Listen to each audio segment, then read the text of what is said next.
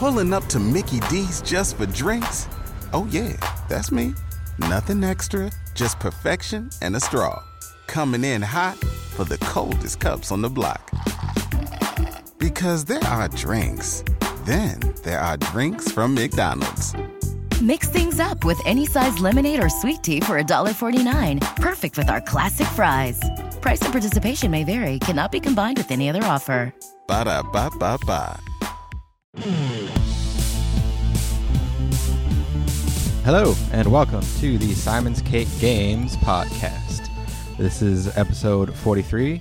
My name is Joe, and I am joined by my lovely co-host, Camille. Hello. Hey. And today our guest is Justin. How's it going, Justin? Hey guys, thanks for having me. As always, a pleasure. Yes, if you'll remember, he was on our Legend of Zelda Triforce Heroes podcast. If you, oh yes, yes, that deep cut, the deep Simon's Cake cut. If you know that, man, y'all go way back. Oh yeah, that was a good time. Oh god, terrific times. The game we're talking about today happens to be Final Fantasy 15. A brief history of this game, because as you know, this game had a very troubled development cycle. It was announced at, I think, E3 2006 as Final Fantasy Versus 13. That's right? Yep. 2006. Yep. Okay. Oh, geez. It was written on a stone tablet. Announced right after fire was invented. Oh, gee, yeah, that way back when. So long. So after that, it kind of went underground for several years. I mean, there was Several 10 years. Yeah, it was absent from E3 for maybe 6 or 7 years until it finally emerged as Final Fantasy 15. And there had been sort of promotional materials kind of leaked here and there about like Noctis, that stuff that didn't end up getting used, like characters that would just end up being cut altogether. I think I can think of 2 off the top of my head. I don't know the names of them that were cut. But anyway, yeah. Exactly. I know. I forget the characters that were cut. I know they changed Luna around. Luna was changed from Stella to Luna, and then there was another guy that was just completely dropped altogether. Yep. But it reemerged E3 2013 as Final Fantasy 15, and then 3 years later we got what we got. But I think in March of 2016, they had this like Uncovered event. Yeah. It was like Final Fantasy Uncovered. Like Square Enix really went kind of overboard with the promotional. Yeah, it was surprising. I think it was like something like 30 to 35 different trailers. Like official trailers were released by Square Enix showing off different aspects of the game, some of which were completely unnecessary and very spoilery. Right. In fact, I remember seeing the ending there were legit scenes from the ending in some of the trailers. I mean, out of context, obviously, but sure. But yeah, completely unnecessary. But during this event, they announced that the game would come out September 30th. That was the hard date they were shooting for. They had this big fanfare. They announced the Kingsglaive movie and the Brotherhood anime and the Platinum demo, all that, and then they ended up delaying it till November 29th, and that's the actual release date that they hit. Yeah, and their reasoning for that was that the game's director, Tabata, wanted to make sure all the information was on the disc to start so that people without internet connections could just play the game and enjoy it. But they didn't want to have basically a big day one patch. Sure. And then they released it and they had a big day one patch anyway. So of course it did. Yeah. That's just the nature of games these days. It's a game that takes 10 years to make. Yeah. I can applaud them for kind of trying at least. Mm-hmm. Yeah, they gave it the good old college try. Yeah, but I mean, in the end, it's just not a good look, Mm-hmm. Yeah, absolutely not. I suppose it was inevitable. So continuing on with this. So it was released on November 29th, 2016, developed and published by Square Enix for the Xbox One and PlayStation 4 consoles. There's no PC news as of yet, but I've heard speculation that either this year or next year, they're kind of trying to hope to put all the DLC in like one package and release it on PC and like re-release it again. That's interesting. Nothing confirmed, but that's what people kind of think will happen. Yeah. Let's see. The music was composed by Yoko Shimomura. Yoko Shimomura-san. I am a huge fan. So which people may know from the Kingdom Hearts. Oh, okay. Yeah, so I that's was like, I think I know that name. Yeah, that was Yeah. my first exposure, probably as far as like learning it as like in my own household name. You know what I mean? Like I think that was probably my first big exposure to Yoko was for the Kingdom Hearts series. Nice. Let's see. So we played it both on Xbox One, Camille and I. And Justin, you played it on Yeah, I played on PS4 Pro. good the purest form, people would say. The the purest form. Yeah, I'll have my thoughts on that though once we get to the Okay. graphics section. Yeah, I wasn't aware you played it on a Pro. I forgot that, so you'll have to fill us in on the I differences. just spent all my monies last winter and got a new TV and a PS4 Pro. It was a bad idea, but no. It was actually worth it. It's actually a pretty awesome system. I do enjoy it, especially but you have to have like the actual display to really take advantage of it. So Yeah. You have the 4K TV to do that? I have I bought a new Samsung with HDR10, all that goodness. So it's Excellent. Yeah, it's so I'll be able to provide my thoughts on this when we get to the graphics. That's a little Nice. tease for you, but yeah, it was pretty interesting. Very cool, very cool. I wanted to kind of just give everyone a really brief history, our history with the series, because I know Justin and I are longtime veterans, but Camille's kind of the newcomer of the group to kind of give us that well-rounded perspective, I guess. Sure. Yeah. So I've been playing since Final Fantasy VII was my jumping on point. I think I played that when I was 9 or 10. It ended up turning into, long story short, my favorite game of all time, basically. For sure. Yeah, I mean, I can admit it's not objectively the best one in the series, but it's my personal favorite. So yeah, so that was my jumping on. I've played them all. I've beat them all 1 through 15, I guess, all the numbered ones. Wow. And I guess you could say I finished the MMOs, like I finished the main campaign. Uh-huh. So I don't know if I can include those, I guess, but all the numbered ones I have Sure. completed start to finish. And I know you have a pretty big history with it as well, or a pretty big fan. Yeah, I would say it fairly mimicked yours pretty closely. Yeah, I was my first experience with the Final Fantasy was like probably a lot of kids in America was Final Fantasy VII. I was what was that like 1990? I think it was the year it came out, or even the year after is when I owned it. And yeah, that got me on this.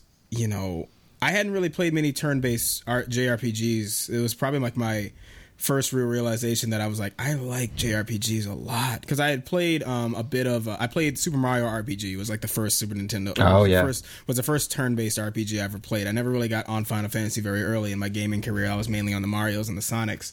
But yeah, Final Fantasy VII just completely changed everything I thought about like gameplay just everything I thought about like RPGs and gameplay, and I fell hook, line, and sinker for it. I don't think I've more so I could say I've played every single 3D Final Fantasy. I've almost like I've played through 6 like a few times, but I haven't really beaten it. I've just played on like emulators. But then I also have played some of the remasters. But again, the only ones I've beaten are like the 3D ones, and I just always enjoyed it. My favorite one is 7, and my second, and I think that's my favorite one. And I think the best game objectively for me is actually Final Fantasy 12. I loved 12 with a passion. And wise man. Passion. I'm with you, buddy. I'm so excited for Zodiac Age coming out in the summer. So so that's kind of like my background. And then of course the music, Uematsu-san, all that stuff. I mean, it's one of the pillars of my gaming identity is Final Fantasy, without a for sure. Same here. And I love that shout out to 12. The love for 12 got much love for 12. I hear it's a very very divisive game. Very divisive, but so good. Yeah, I'm happy to hear you say that, because I'm in that camp as well. Yeah, man. And Camille here, she this is the first Final Fantasy game she's completed, actually. So Yeah, Congrats. like a That's solo awesome. experience. Yeah. So as the opening title of this 15 goes, it's for new and old fans, or old and new, however they phrase it. So this is my first actual start to finish Final Fantasy game that I played and beat. And I've watched other people play 10 and 8 And I was going to play 7, but I decided I'm going to wait for this supposed remaster or remake or whenever that decides to come out. I think around 2021 or so. Yeah, right. As of now, this is my very first completed version of Final Fantasy, at least in my gaming history. It was definitely something. All right, yeah, I'll be asking for your opinion on certain kind of Final Fantasy staples. Okay. That kind of don't hold that much nostalgia for you as we go on. Right. Okay, and all right, well, moving on. I just kind of want to give a brief synopsis of the game, as spoiler free as we can, just kind of like this basic setup of what's going on here. Yeah. Okay, so what's going on here is basically you have Noctis, who is the prince of this royal line that's been around for thousands of years, who is basically on a road trip with his bros, if you've seen any of the promotional material, to go get married to solidify this peace treaty between these two kind of nations who have been in conflict for a long time. So that's the basic setup without getting too spoilery. Basically, you're on a road trip with your bros to meet your betrothed. I guess we're going to get into the gameplay and mechanics. I wanted to talk about, first off, the biggest thing that longtime fans will probably notice is the open world format of the game, which is something that Square Enix has sort of dabbled in the past with 12. Yeah. 12 is very, very open. Dabbled. Yeah, for sure.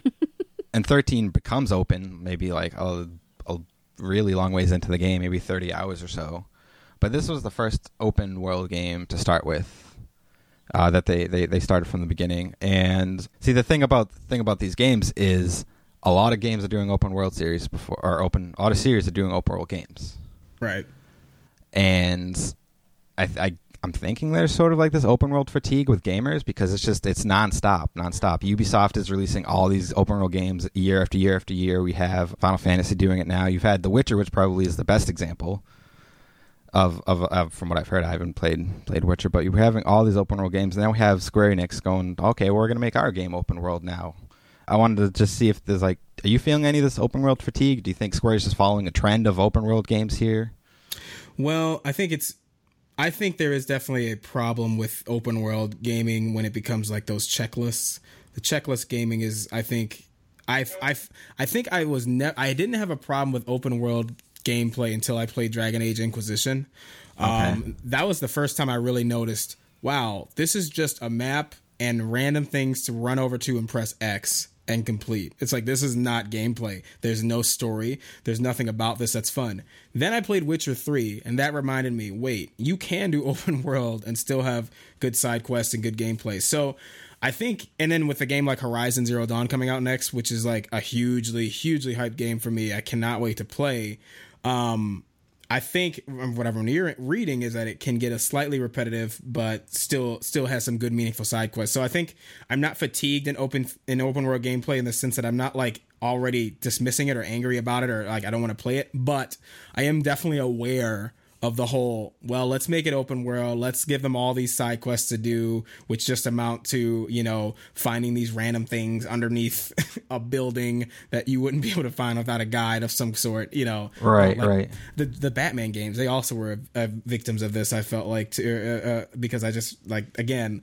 So I think if you have meaningful side quests, meaningful story elements that add to the experience instead of just go here, collect here, turn in there, then it's fine. I actually really love open world gaming, and I don't think I'm fatigued, but I'm definitely I'm more aware of fatigue. Like I'm aware of it, and I can understand how somebody would be fatigued by it. But I do love freedom in games, and I do love an open gaming. I do love an open game landscape. So definitely keep them coming. Just let's try to do them as best as we can, if that makes sense. Yeah, it's a matter of kind of bringing them to life. Like if you're just going to have this open sandbox with nothing to do. Yeah. Then it's going to get fatiguing real fast because it's like, oh, here's just another game who's just, like you said, giving us that checklist of things to do. It's not meaningful in any way. Like that's when I feel the fatigue can set in really quick. And I was just wondering if you feel like this game was doing that, because if it had, do you feel it had good side quests to do? That's a good question. I feel like initially I kind of fell into the trap that I always do with open world games. I got lost, like I don't know when it is, chapter 3 or 4, when it kind of just completely opens up and you can do as many, like a ton of hunts and a ton of things. when I hit that, I was stuck for hours, man. Like, I think I told Camille that I rushed through chapters 8 through 14. I was already like well beyond the ability to beat the game.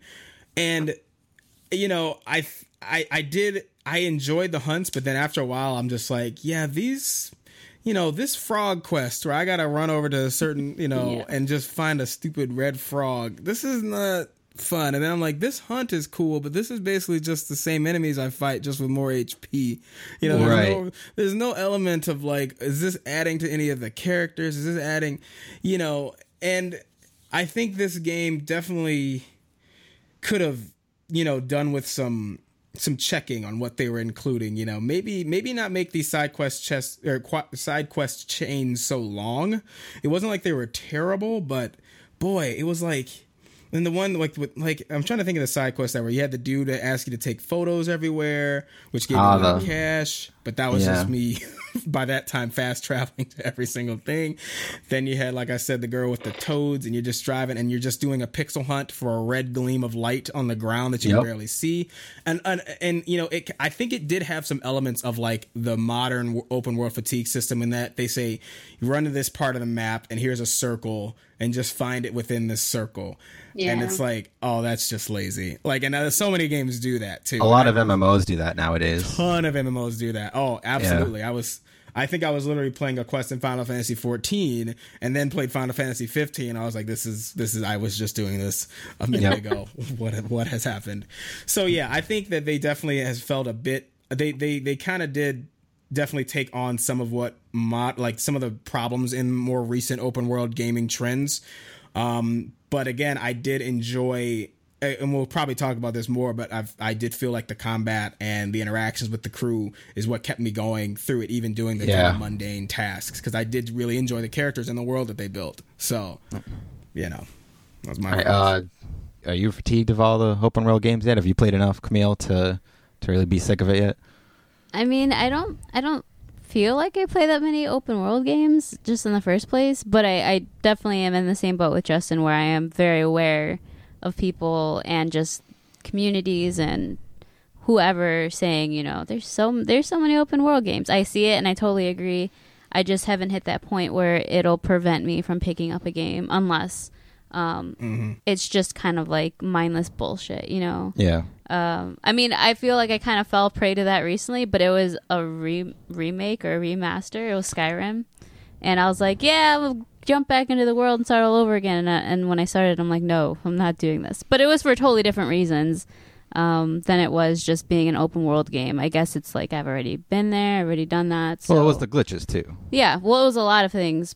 But the joy of open world is a lot of discovery for me. So that kind of feeling isn't there when I'm playing a game I've already, you know, spent many hours in. But with Final Fantasy, I didn't feel it was as tiring as it could have been. I mean, I definitely hit a wall as well where I'm playing, doing these hunts, and I'm just getting lost in the world, and then I'm like, fuck, I didn't do anything in this game.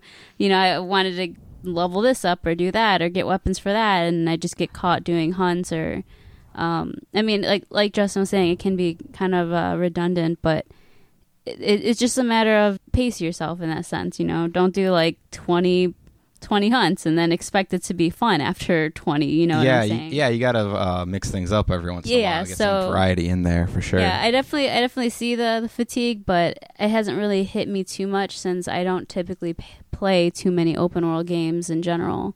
So, I guess in that sense, it's like, well, it's not too much of what's on my mind for games. You know? It just seems like a lot of series that haven't been doing open world are kind of jumping on the bandwagon. Whether or not, I mean, they do them well is a different question, because, I mean, Metal Gear Solid was a series that didn't do open world and just jumped on and pretty much nailed it, in my opinion. And then you have, Final Fantasy jumps on, and I mean, I think there's a good foundation here for the future. Which, I mean, if they wanted to just tweak some things about this game, they could make it fantastic. Yeah. And as far as like the open world format goes, because I mean the UI is just a tragedy, in my opinion. Like it could be so much better if they just took the time.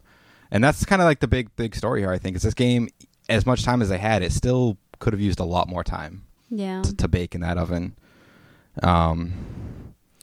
But anyways, I guess one of the things Square did do right is the loading, the way they handled it, I guess. Because, I mean, all the load times are kind of front-loaded. So, like, you load up the game, you go, you grab a drink, you do whatever you got to do, grab some food or whatever, and then you come back and the game's open and ready to go. So you come back and you still got to wait like 5 more minutes. But once you do that, you can basically go anywhere and do anything without any loading. Yeah. Like, I remember the first time that I walked into the dungeon, I'm like, oh, I can just walk right in here. Right. Like, this is cool. Oh, instead of having a load to go into a dungeon. Yeah. Okay. Yeah, like, and this is, I guess, the power of this generation of these consoles is just kind of going anywhere without any load times, unless you're kind of fast traveling or warping anywhere. That was what killed me, because half the time I didn't mind driving because I would get XP or AP during it, but it was just, oh my god, I wanted to go somewhere quick, and then I have to wait like 5 minutes. Yeah, I remember factoring that into when driving the car. It's like, this trip will only take you 2 minutes, but you could fast travel there. And I'm like, I'll just ride there because that'll be quicker. Yeah. Absolutely. Oh my goodness. Like, by the end of it, I was probably doing a lot. Like, when I was first going, I was driving everywhere. But once I got to this point where I'm just like, well, AP and XP doesn't really matter too much because I'm almost in in-game status and I'll need to really just farm and get AP that way. Yeah. So that was when I started fast traveling more, and that's when I noticed how long those load times are. They I think you do yourself a disservice though if you play this game and you don't drive as much as you can, because that was like a huge element of the game, was the driving, was the popping on classic Final Fantasy titles while cruising with the guys. I love that. It made me feel like I was on this epic adventure with the guys. So driving was huge anyway. So that's why I can forgive the long loading times, because it's like you're saying, okay, would you rather sit through 5 minutes of kind of interesting content or 5 minutes of a loading screen? You're choosing that. You know what I mean? So, and like you said, the way that everything was so seamless, I loved it. I thought that was handled as well as it could. I would gladly sacrifice a 5 to 10 minute loading time if it gave me the ability to witness and see such cool interactions between characters and such a seamless world as far as the open world. Whether or not I wanted there to be more dense things in the open world for some quests, that's another story, but I still thought it was handled very well. So yeah, I agree with you, Joe, for sure. Yeah, I like the driving around kind of really didn't bother me that much, because I guess I felt at least for the majority of the time, that the world did feel alive, because there was sometimes there would be like kind of this herd of animals crossing the street, and you would just stop and watch them go by. Mm-hmm. Or you'd look to the side and there would be like these dinosaurs or whatever, like in the lake, just sort of enjoying their day, hanging out with each other, and it just things like that. You'd see enemies you could get out and go and fight, but you didn't have to. You could just drive right by them. Like, it felt pretty alive to me, a lot more alive than other open worlds. Yeah, no, that's for sure. And then of course there were chocobos, so you got a lot of ways to travel. Chocobos are awesome. I gave Gladio a rocked out pink chocobo. He was looking baller on that. So yeah, they did give you a lot of ways to kind of traverse the land and see things to even make it interesting. So do you want to stare at the screen? Do you want to do that? It's your choice, really. Talking about the car, I kind of want to get your opinion on that, since that did play such a big role. I mean, did you feel that did you ever try to drive around manually, or were you just like setting your destination to auto? Yeah, I think I did. I probably was maybe like 65 like Ignis drive, 35 I drive, because I traveled at night a lot, so he wouldn't let us drive, which probably leads me into my one point of like, that's interesting design philosophy. Like, I get it, like, when you're like how they don't why they didn't let you go out at night earlier in the game. Like, the only thing that frustrated me about it is the fact that how they worked XP, how when you rest, you use your XP, and I didn't want to. Yeah. I wanted to. I like to keep banking it, so that when I went to stay at like the Golden Choir or whatever, the hotels were, and like do my XP bonus. That's what I wanted to do. So I didn't want to just go to sleep because I didn't want to use it. But it's night, so I can't really go to sleep. Yeah. I can't fast travel, but I need to go halfway across the map, and it's already nighttime. And that was pretty much impossible. And, it could be a way of thinking of it as a balance. You know what I mean? Like, if they let you just zip around in chapter 2, you could build up all this XP, go to sleep at 2 times XP, and then you get, ridiculously powerful way too early in the game, which is it happened to me because I didn't care. I just drove around and rode on my chocobo. But, the car itself was fine. I don't know if we're in spoiler-ish territory. I kind of want to speak about an addition you can make to the car that drastically changes how you get around in the car. See, I don't know if we should talk about that or not yet, because that was released in a trailer, so I don't know if it's kind of like fair game or not. I feel like, yeah, okay, well, here we go. We're in the slightly non-spoiler section. If you don't want to hear about the addition to the car, just skip ahead like 5 minutes. Listen, the flying of the car, which we saw in the reveal trailer, was probably, it was fine, but why did they make landing oh my god! I think that just speaks to like the UI and just the clunkiness of the car in general, because I hated flying that car so much. I hated it. Flying was fine. It was landing and taking off that was a pain. Well, I guess not taking off. I mean, it was pretty simple. But for me, the issue was just when you're driving. Well, maybe it was more of just locations, because when you go to Pedios at the end, yeah, you have to get. Okay, so you're it's like at the edge of the map, so there's an invisible wall, so your fucking car just keeps turning around and around and around when you're trying to find the perfect landing spot, because the strip is so small. And it's just, they should have just gave you like, what are those things, your parachute, and just fucking jump out and say bye, car. Go land yourself. Yeah. I just don't understand why Final Fantasy XV turned into Flight Simulator 10. That's just all Yeah. I was It was weird. on? I don't need to judge my altitude when playing a friggin' Final Fantasy game. That was some bull. That's all I'm going to say. Yeah, and you can get caught on like the smallest little thing. Like you hit a little lamppost and you're dead. Like it's game over. Like, you have to save before you take off in that thing, because you can't guarantee you're going to land safely. Oh, and I just absentmindedly, my first experience, I got the upgrade. I was like, all right, let's go to the dungeon. Let's get those ruins done.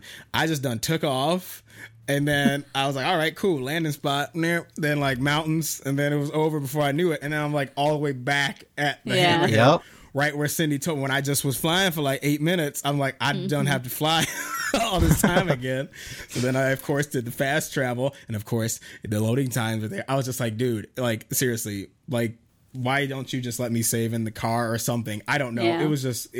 And then I was like, I'm never crashing again. I never crashed after that. But then it took me like literally 15 minutes to land because I kept going low. I was like, don't pull up. Like, I just didn't trust it. Yeah. Yeah. It took me a few tries to land on that little strip to get to the ruins. I ruined my car getting in there. I'm like, I'm so done trying to make this car not wrecked. Like, Cindy's gonna have to deal with this shit. Why can't you just input the coordinates and just let autopilot in that mess? Yeah, that's what I was trying to do. You could do that in Final Fantasy VIII.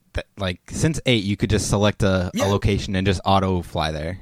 Or just don't let me die. That's fine too. Yeah, just guide me. It's not a challenge to the game. You're not ruining the essence of the difficulty if you just say, you know what, let's just make the car indestructible in the air. That's fine. You bounce off a mountain, it's funny. Who cares? Right. I guess some people or a lot of people feel that the car is too. They want to kind of take the car and drive wherever they want. They want to play Final Fantasy GTA. So what Square is doing is, I guess this was the case in the episode The Sky demo, that they're patching in kind of off-road capabilities with the car. You can drive where you want to. Yeah, I saw that. We got them put some rims on it. Yeah, which I mean I like the customization of the car. Yeah. I mean, like, when I first started driving with the car, I felt very, very, like, handheld. You know, yeah, like, you can't crash if you wanted to. Right. You can't go off road. It just which was like a really frustrating thing near the beginning. But once you get used to it, it was just more of a. For me, it was like this nice kind of like, I'm gonna relax and just chill on my phone and collect AP or do whatever while, you know, they're interacting, and I'm just waiting for this time to pass and just kind of viewing what's going on around me too at times. So it for me, it wasn't. I let go of that want to have the car be more than just this getting to and from on like a train track, so to speak. You know, like I just was like, all right, well, this game wasn't even meant for this type of shit anyway, so I don't really care to want more from that, because the world doesn't warrant me to want to go exploring in a car. It's not designed to Right. for a car to be driving around other than the roads anyway. Yeah. Right. And like 20 minutes in, I tried to stubbornly drive manually everywhere I wanted to go, and like 20 minutes in, I kind of abandoned that. I'm like, this isn't what this thing is for. This car is not designed for exploration. It's designed to get you from here to here. I'm just going to auto everywhere. Yeah, that's basically what it was too. Yeah. Once I leveled my Chocobo, I was on the Chocobo so much more than my car. So his name was Bootsy Bo. That's his name. Bootsy Bo, nice. Bootsy Bo. Mine was just Taco. I actually named her Chocobo Taco. That's fair. I don't think my Chocobo had a name. Nameless. Yeah, it shall remain nameless. One of the biggest changes and additions to this game, of course, was the battle system and the more action-oriented, faster-paced battle system. I wanted to kind of get your guys' opinions on that, especially Justin and I coming from playing the other games where it is either active time-based, turn-based, active time-based, and you have Final Fantasy XII, which is like a literal mix of both of those things. So yeah, I loved it. I thought it was a great change of pace. I mean, I've been sort of adapting to each Final Fantasy battle system as they come out anyway, and I'm used to the change because they change it up every game, and this is just another change. I liked it. It felt more modern, I guess. Like this was kind of Square Enix adapting to the times of RPGs and action games. And some people say it's really simple. I think it's a lot deeper than people give it credit for. Oh God, yeah. When you get into, it's more of your passive, so quote unquote, that are very deep in it. Yeah, the skill tree and all. I'd originally thought, I'm like, well, there can't be that much skill to this. I mean, you're just holding down this button or that button and moving around. But then I saw this video of some guy playing the entire game without getting hit once. I'm like, there's a definite degree of skill to this. I mean, you can dodge around and warp around and all that. So I mean, there is some technical skill required. You can. It's not just like kind of a button mashing or button holding game. There is more nuance to it than that, I think. Yeah. Oh, absolutely. I mean, I think that was by far and away the best. That was my favorite part of the game, was the gameplay, which I mean is the important thing in every game probably. But yeah, I think that people that maybe thought it was simple, I probably weren't really maximizing their enjoyment out of the game, because I mean there were so many different tactics you can do where how you combo your ultimates with the skills with your teammates, how you set up your equipment so that it gives you certain defenses and advantages. It's in line with, I felt like, the depth of all the other Final Fantasy. Final Fantasy has never been a game that's amazingly complex. It's not like it's it's deep and there's depth to it. I mean, you could always take it as far as you want it to. You can make it as complex as you want it, or you can make it like simple. I'm going to level up to level 70 and destroy everything by just pressing X. You know what I mean? It's not, it wasn't like Baldur's Gate or some like computer RPG that like has all these advanced stats, but there was still a lot of fidelity and fluidity in the combat, and I felt like they balanced that very well. I think I agree that it was a game for veterans and first timers alike, that little welcome screen you get, because like by the end of it, I'm just like, all right, so we use Piercer from Prompto to set up the defense, and then we'll use Overwhelm to go into that, and then I'll combo that into my Armiger chain. Like, there were definitely times where I'm like, this is pretty strategic. Did you guys play in the actives exclusively? Did you guys ever try the wait mode? I used the wait mode of majority of the game, actually. I thought it was, I like the more strategic approach to it. And that's what I mean. Like and I played it completely in action mode, just because me too. I love action games and I love wait games too, but I just wanted to see what it was like to just keep it rolling. But then I played in wait mode. I was just like, yeah, this kind of feels this is refreshing. And I'm like, I love that they actually offered that difference of style of gameplay. But yeah, never did I feel that the game was like brain dead or too simple, especially once you start getting into the harder hunts. I mean, the higher end hunts, and and we'll get to like the really optional bosses, which I really haven't gotten to yet, but I thought the combat was fantastic.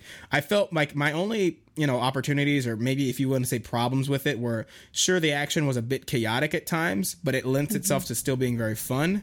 Even the easier battles were fun.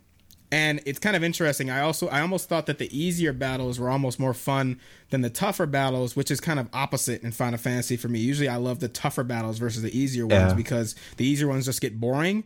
But I had a lot of fun with the easier ones because I just like to experiment and play around with what I could do. I was like, oh, let's just use Gravispear on these 8 low levels and then throw a firebomb in them. And that was like a fun, like, you know, a wombo combo, if you will. I had a lot of fun with that. So I don't know. I love the gameplay.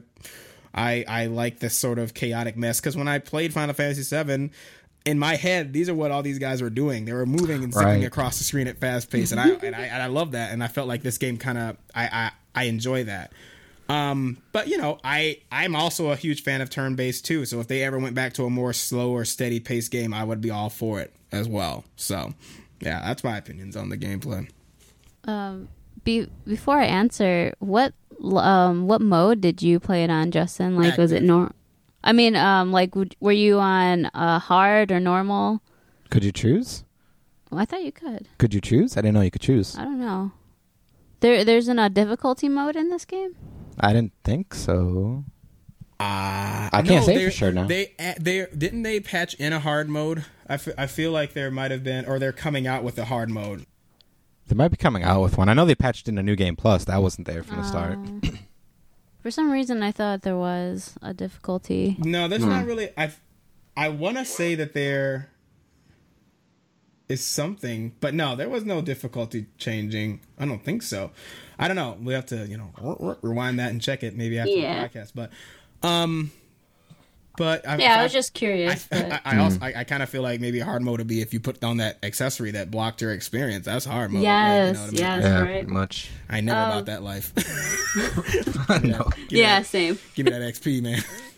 I love over level. It's fun to me. I love when I can just laugh at everything that comes in my way. Oh yeah, it's that power fantasy. It's great. It's fun. As far as the combat, so what was the like overall statement or question for her? I was just asking what you thought about it, and because I know a big reason why you don't really like or would play the other Final Fantasies because how slow paced the combat is. So I mean, this was a big reason why you even played this in the first place because you're like, I'm going to try out this combat. It looks fun. And would you say it kind of lived up to what you thought it would be? Oh yeah, I mean, like going into it, my mind was kind of comparing it to maybe similar to something like DMC or just your hack and slash with a little less like your button mashing type of gameplay. But it was that for the first, you know, few chapters maybe. But once you get into it, and once I got more used to the combat system, it definitely, you know, became something that wasn't just button smashing, but a little more of techniques and, as you guys are saying, a little planning. But yeah, the as far as like the battle system and all that, it was very satisfying to play for someone who doesn't really like turn-based. So I as far as like a newcomer goes, and especially not into the turn-based, it was very, I guess, user-friendly. I think it was very user-friendly, which was one of the reasons why it was so fun to just kind of stick around with it in the very beginning, because I didn't feel it didn't feel super challenging, you know, and I felt they had a nice way of introducing you to things, and you had the option to do a tutorial if you wanted, which I did because I wanted to try and do this game right from the start, and I'm glad I did, because at least in the beginning I had a little more of like all right, I'm taking this seriously, I'm going to try to do and be good at this game, and at least at the end I feel like I did pretty good. Felt like my combats for the most part weren't the worst, although I still really suck at this game. But combat was really fun. I really enjoyed it overall, and I don't know, coming to the end of it, I did really feel like, man, I wish I would have utilized the skill tree better, and seeing what I did and upgraded over time, like, man, I wish I had did this better, and I wish I had, you know, upgraded this thing because I would have maximized this, and it just, there's a lot of, I guess, when you look back and you're seeing, not regret, but, you know, there's a lot of, like, in unfulfilled hindsight, potential. Yeah, and I was like, damn it, I should have did this when I was, you know, see, now if you play Final Fantasy X, you would have been trained to know, look ahead and know where to go to bestly min-max your character. So that's definitely where I'm at now, since, you know, I've beat the game too. So it's a lot of like, man, I wish I took the skill tree a little more seriously. I wish I would have utilized those things in front of me more because they were so useful. And like, I didn't get into Arminger until way later in the game, which was like, man, why the fuck wasn't I using that? You know, so Yeah. there's a lot of things I didn't learn until late game just because I was just having too much fun dicking around and using spells and all that. And it's a great feeling, but it's also like, damn. And because once I'm done with this game, because I'm still kind of playing it even after the fact, once I'm done, I'm going to be done for a very, very long time. So, Well, you're not playing the DLC or anything yeah, like that? but I mean, it's not like, I mean, in terms of starting the game completely over. Oh, okay. So I won't have a time to, this won't happen again for a very long time. So it's kind of like sad that I didn't utilize these things the way I probably could have and benefited the most from. So I have a question for you, Camille. Have you played have you played any other action RPGs like Kingdom Hearts, anything of that nature? I tried the first Kingdom Hearts and I didn't like it. I think it was more just the controls were just kind of old and wonky. Sure. Although I heard that the second one wasn't as wonky, so I was going to give that a try. But as far as like action RPGs, I really think this was maybe the only one that actually like did without having a lot of help. Because I played like another RPG called Eternal Sonata. Yeah. But that's not really action-y. It's just time-based, right? Sort of, yeah. I mean, that was definitely, Eternal Sonata, I'm definitely familiar with. I was so hyped for that game, and it was a little disappointing. But I had an Xbox faceplate of that game and everything. I thought it was going to be so cool. Wasn't that good. But yeah, it's definitely probably the most tactical of the action RPGs I've played in a long time, because it still felt like classic Final Fantasy to me, but it was just like you were still moving your characters and swinging when you wanted to swing, but I still felt like the essence of Final Fantasy was there easily. So I'm really excited to see if they take this engine and put it in the Final Fantasy VII remake in some form, but like when they change it looks up like a they bit. might. Yeah, did you see the screenshot they just released? Yeah, there was 2 of them that just came out. It looks like they might do that, which Totally I'm totally down with. Yeah. Totally reminded me of it, and I'm totally fine with that engine, and I think it would work well. Yeah, I even saw like Cloud was like kneeling behind a crate, and I was like, yep, that looks like the engine. So I'm excited for that, seeing where they take this battle engine now that they have it and like really fine tune it and make it like, whew, I think that, oh man, that's going to be such a good game when it comes out in 8 years. Yeah. Yeah, that's like the refrain we keep hearing. Like, it looks so good, but it's so far away. Yeah. A couple more things I want to mention real quick on the battle system before moving on was I think the main reason why I got sucked into wait mode for so long was that it was objectively better to use than active time mode, because you could scan any enemy you wanted to and know what they're weak to, what weapon they're weak to, what they're strong against, what element they're weak to and strong against. And you couldn't do that in active mode without Ignis, like just randomly scanning any enemy. Yeah. And he never scanned the one you wanted to, or you never scanned it when you wanted to.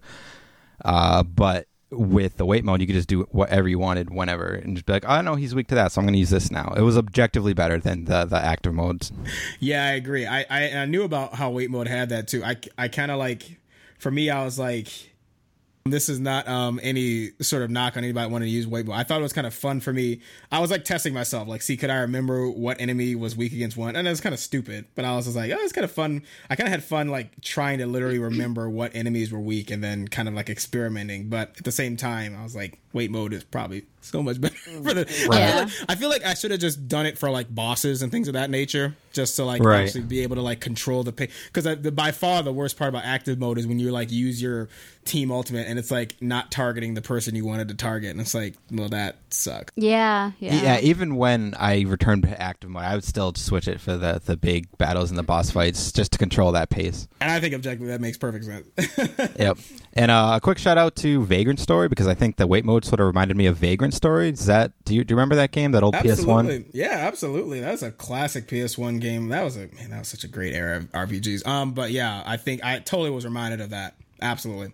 Yeah. Which, little fun fact, I think it takes place in the same universe as Final Fantasy 12 and Tactics. I was about to say Final Fantasy 12. Yes, I remember reading about that, and it was the same because it was the same. I think it was the same battle design or gameplay designer that worked on 12, and I want to say that the same gentleman who designed the battle system in Final Fantasy 12 worked on whatever that game we just said was in life. Vagrant. Yeah, Vagrant Story, which is really cool. Okay, so the one thing we can't neglect to mention in the battle system is that god-awful camera. The camera. We need to give a shout out to the damn trees that were in every single battle, always in my damn way, and I couldn't see anything. Oh my god. Yeah, it was the camera in tight spaces and when you're like in a forest area. Which you wouldn't even have to be in the forest. You're in an empty ass field, and when you start in a battle, there are bushes and trees that get in the fucking way. Trees would just grow. Yeah.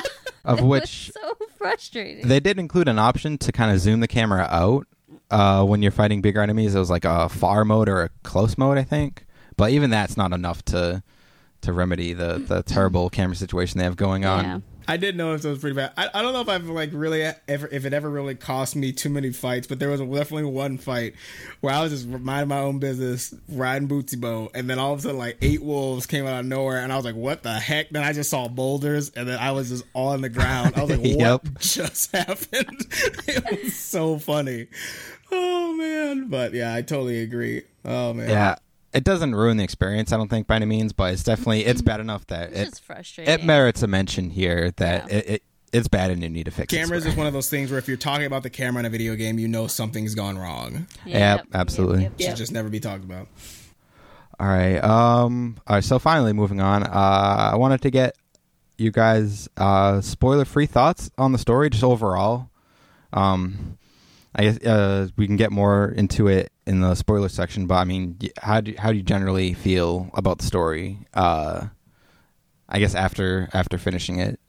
Satisfying conclusion, absolutely satisfying ending to it. As far as the development of the main characters, we'll obviously get into the side characters, underdeveloped states. But I thought the story was very, like I said, if you hadn't played Kingsglaive, you're going to be confused for a long time.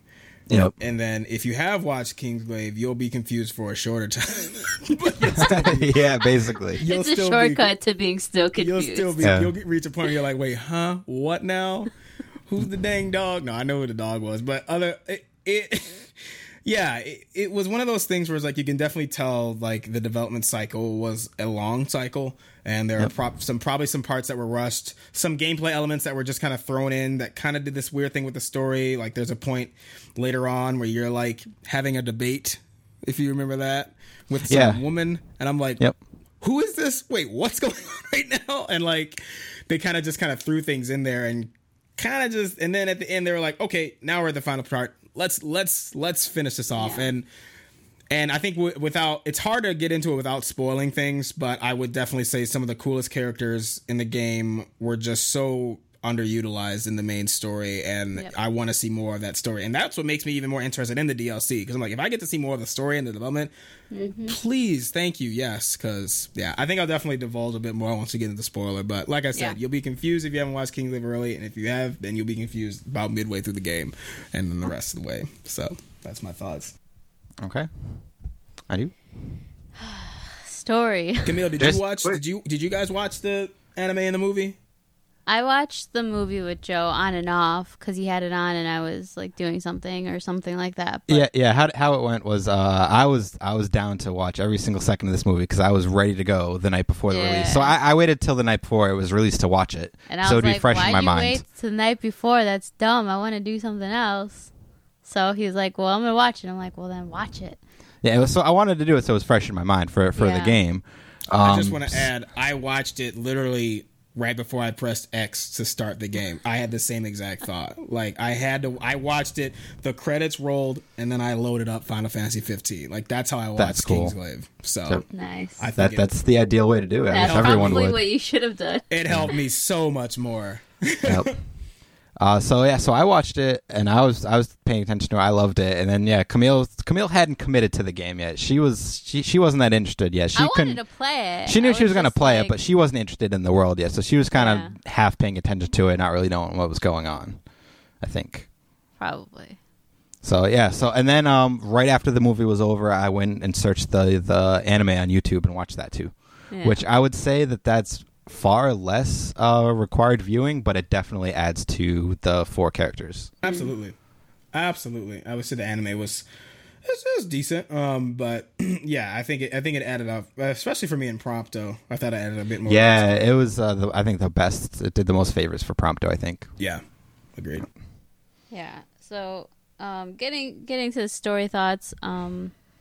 So overall, just spoiler free overall. What are your feelings on it? I'll say it is like it always comes to imagery. Just where my mind's going. So it's like this really big, beautiful picture, like someone painted a mural, and there's this gorgeous image, and there's just holes punched all over it. That's how I feel about it, because what you can see and what you can put together are really beautiful things, but it's a kind of broken in a sense. It's missing so much of these holes, so much of these important factors. It's missing these nice accents, and I think that just as a story, it very much has its really, really high highs and really low lows, and a lot of it is because of lack of context and lack of just setup, and just to kind of take away what you will with that. It is something that I really enjoyed, even if it was my first experience and it felt kind of incomplete in some ways. I still think that this was such a perfect game for me to play story-wise for Final Fantasy, which is funny enough because I was worried it'd be really political, which is something I'm not too interested in storytelling, but it had enough of everything where it wasn't just that, and there were such great character moments, and that's a big thing too, is character moments in the story. So like I said, just this is a beautiful picture with lots of pieces missing. Yeah, I think the first thing I said after I beat the game was I Facebooked my completion certificate, and I said, wow, that was such a beautiful mess. Yeah, I remember that. I saw that. Yeah, I agree. Yeah, because that's basically what it is. I remember I was listening to the Kotaku Split Screen podcast recently did a Final Fantasy 15 episode, and they were saying how the director of this game, Tabata, this game was basically just dropped in his lap, and he was told to just make what you will out of Tetsuya Nomura's vision. Like, he wasn't allowed to sort of make his own vision. He just had to like stitch together pieces from the old game that was sort of just dropped into his lap. So that's why I think the game was sort of like missing a lot of things that it shouldn't have been. Well, that and weren't you the one who told me it was supposed to be a trilogy? Yeah, it was supposed to be a trilogy. And going on with what Justin was saying, the ending's very complete, and this is the ending. I feel that a lot of that can be taken in the beginning of the game in terms of pacing. I feel the pacing in the beginning of the game is really nice, but then once you get to like 30% of the game, it starts to just feel very, very jumbled, and then you get the ending and it's just smushed in. Where is everything from 30 to like 75% of this game? It's just a mess. It's stitched together. Like, yeah, it's just a Frankenstein's monster of a game, because it's just they didn't have enough time, because I think people say, oh, it's in development for 10 years. It's not really true. It started development maybe around like 2012, because that's where they had to really, hunker down and get it done. So it's really like a 4-year development. Yeah. And that's going back to, this game being a potential 3-part game. I really feel like you can see that in the storytelling and the development, and even just seeing how the pace changes so drastically towards the end of the entire game, or at least when it comes to story. I feel like with how much effort they put into these characters and how much of the extra stuff they had, like the anime and the movie, I just think that goes to show that they knew they had to take out so much stuff, but they also knew that this stuff needed to exist for the story to be even somewhat cohesive or somewhat complete. And it's just, I feel a little betrayed. Final Fantasy and Square Enix, how could you? This was my first experience, and I loved everything that was there, and I knew there was so much more, and you just took them out for what reasons we'll never know, probably. Yeah. No, and it's frustrating though, because the characters, I think, are pretty much all very interesting. Like, I really like the cast and the side characters. Coming from Final Fantasy 13. Oh, I did not like half the cast in that game, as far as just strictly characters go. And I just wanted to learn so much about everybody in the cast and everybody. And so it was like, that's where it really hurt me the most. Because I feel like for a lot of video games, for me, even if the plot is a mess, if I can at least see some form of character development or character interactions that I just like, you got a lot of that with the guys, but not everything else around them. You know, I feel like that was their focus, was like, make sure we have the guys kind of rounded, well developed. And they, I think for the most part, kind of were. Towards the end of it, you kind of saw their arcs, although one of them isn't there for some of it. Anyway, that's more than spoilers. Yeah. But for the most part, you know, you kind of see them develop and grow as a group together, and then at the end, it just kind of winds up, but then everything else around them, and they're outside of their own little bubble, doesn't get developed at all. So we'll get more into that. Yeah, we're gonna, in the interest of speeding this part along, just add a couple more questions we can kind of go through, and then we can get to the spoiler section. Do some fast traveling through this podcast. Destroy this shit. Yeah. So Square Enix obviously is aware of how minimal the story is, so they're patching in some stuff for Chapter 13, which is a good start, and I hope they do patch in more stuff for other chapters. But 13 is the most the biggest problem. Now, having said that, do you feel like slapped in the face or insulted that you played it early? Like, why should we play games early if this is what they're going to do? It's a fair question. So I can also add another bit of, do I feel cheated? As a PS4 Pro owner, they promised 60 as close to 60, like basically they're trying to release a patch that would target 60 frames per second for the PS4 Pro in the high quality mode, because in PS4 Pro you have two versions. You can do with really high fidelity graphics, or you can do really high fidelity frame rates. So you play with the frame rates, you know, you don't get as good draw distance, textures, yada yada, but with the high fidelity you get beautiful graphics, draw distance, all that good stuff, but the frame pacing was a little off. The frames are, you know, they don't hit more than 30, and they were promising some boost patch for 60 frames, and they said it was coming out in December. And it's February, and I think it's coming out in March now. I think they announced that patch was also coming out in March.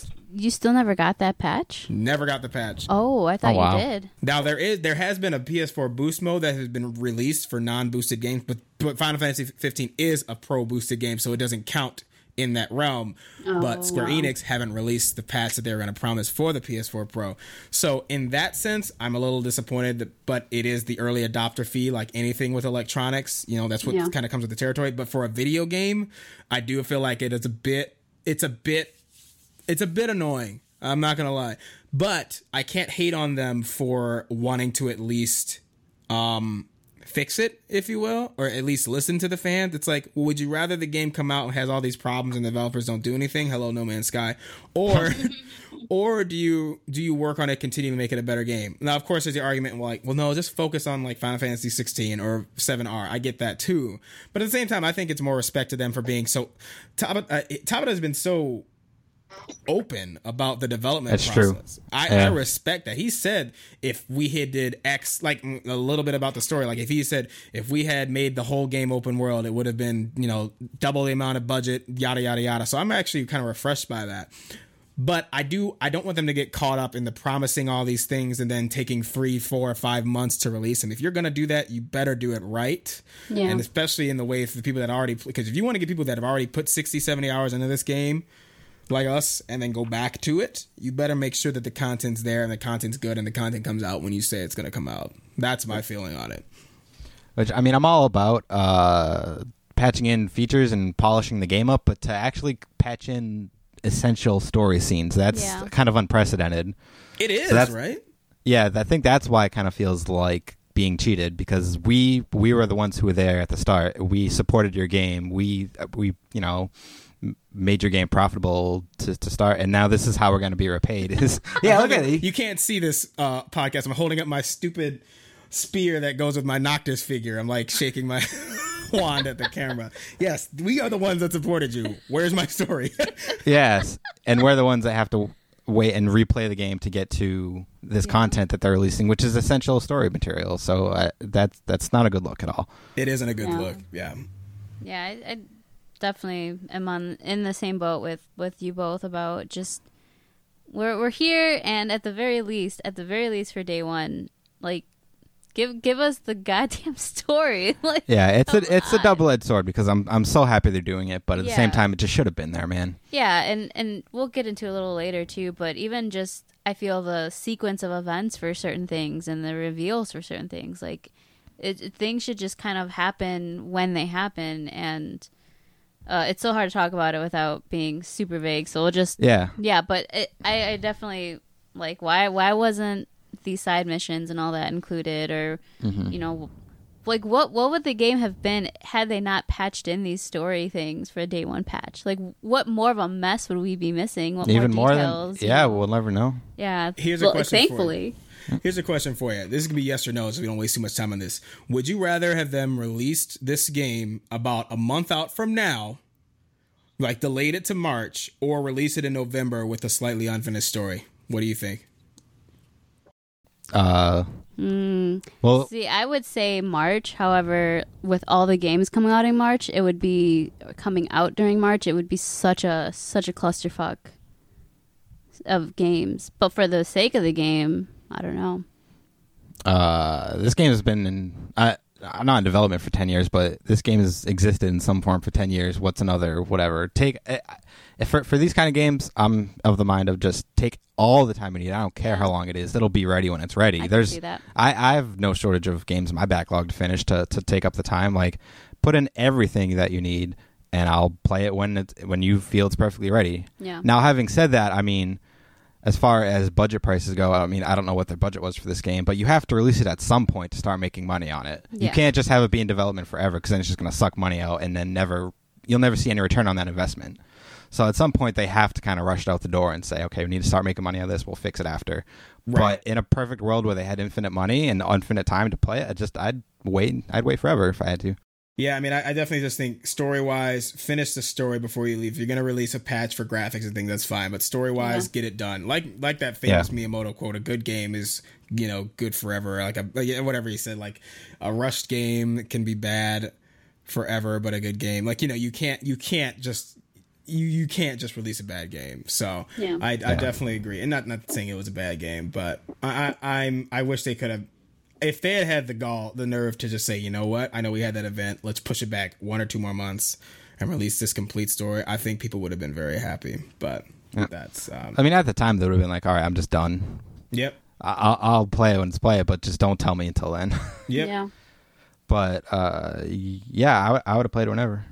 All right, moving on real quick. Thoughts on the musical score, voice acting, and overall audio sound design. Do you have any strong opinions on any music in the game? Yeah, absolutely. I completely love the story. I'm in the story, the music a lot. I think one thing that was always missing from 13 is the themes and those melodies you can just hum and have in your head. And for me, it was like Valse di Fantastica. That's like their reveal trailer song, the kind of like waltz song. Oh, yeah. With the special edition, you have the soundtrack. I love the soundtrack, and that song I feel like was something missing from Final Fantasy in a long time. I thought Shimomura-san did a good job of implementing those kind of like recurring themes that really get you excited, and you hear that like those few notes kick in that really adds to the experience. Where like Masashi Hamauzu, who did Final Fantasy 13 score, was also one of my favorite composers. It was kind of a cool score, but nothing was very, very memorable. I mean, the theme song I can definitely think of. Yeah, I think that was memorable. Yeah, I think it was a memorable song. That stuck with me. It's probably more so just the game itself wasn't as memorable. I just felt like it was such a great synonymous. I felt like the music fit the tone of the world so well. Maybe that's more so. I love the music. I like the music in Final Fantasy 13, but I just felt like this one accomplished so much of establishing the theme and just going with the characters. I truly enjoyed the soundtrack. I thought it was one of the best 3D soundtracks for 3D Final Fantasy soundtracks yet. So yeah, I liked it a lot. I listen to it on my phone every other day probably. So yeah, very cool. See, that's strange because I feel I don't know, like I feel like it's missing that kind of personality that older Final Fantasy music had, at least just in comparison to just 10 or maybe a little bit of 8. There are these like standout tracks where I feel the majority of the music in 15, while it does very much fit its theme, I do agree with that. I feel it's that there's no individual theme, like nothing that really stands out to me. So that's a weird thing with the game, because I was actually thinking about that today, how the music is there, but it's never enough to really captivate much, unless it's a very moving scene. Then the music's just kind of background. I don't know. I really didn't take notice of the music, which is usually something I always do for Final Fantasy games. So I was very backseat with the score, unfortunately.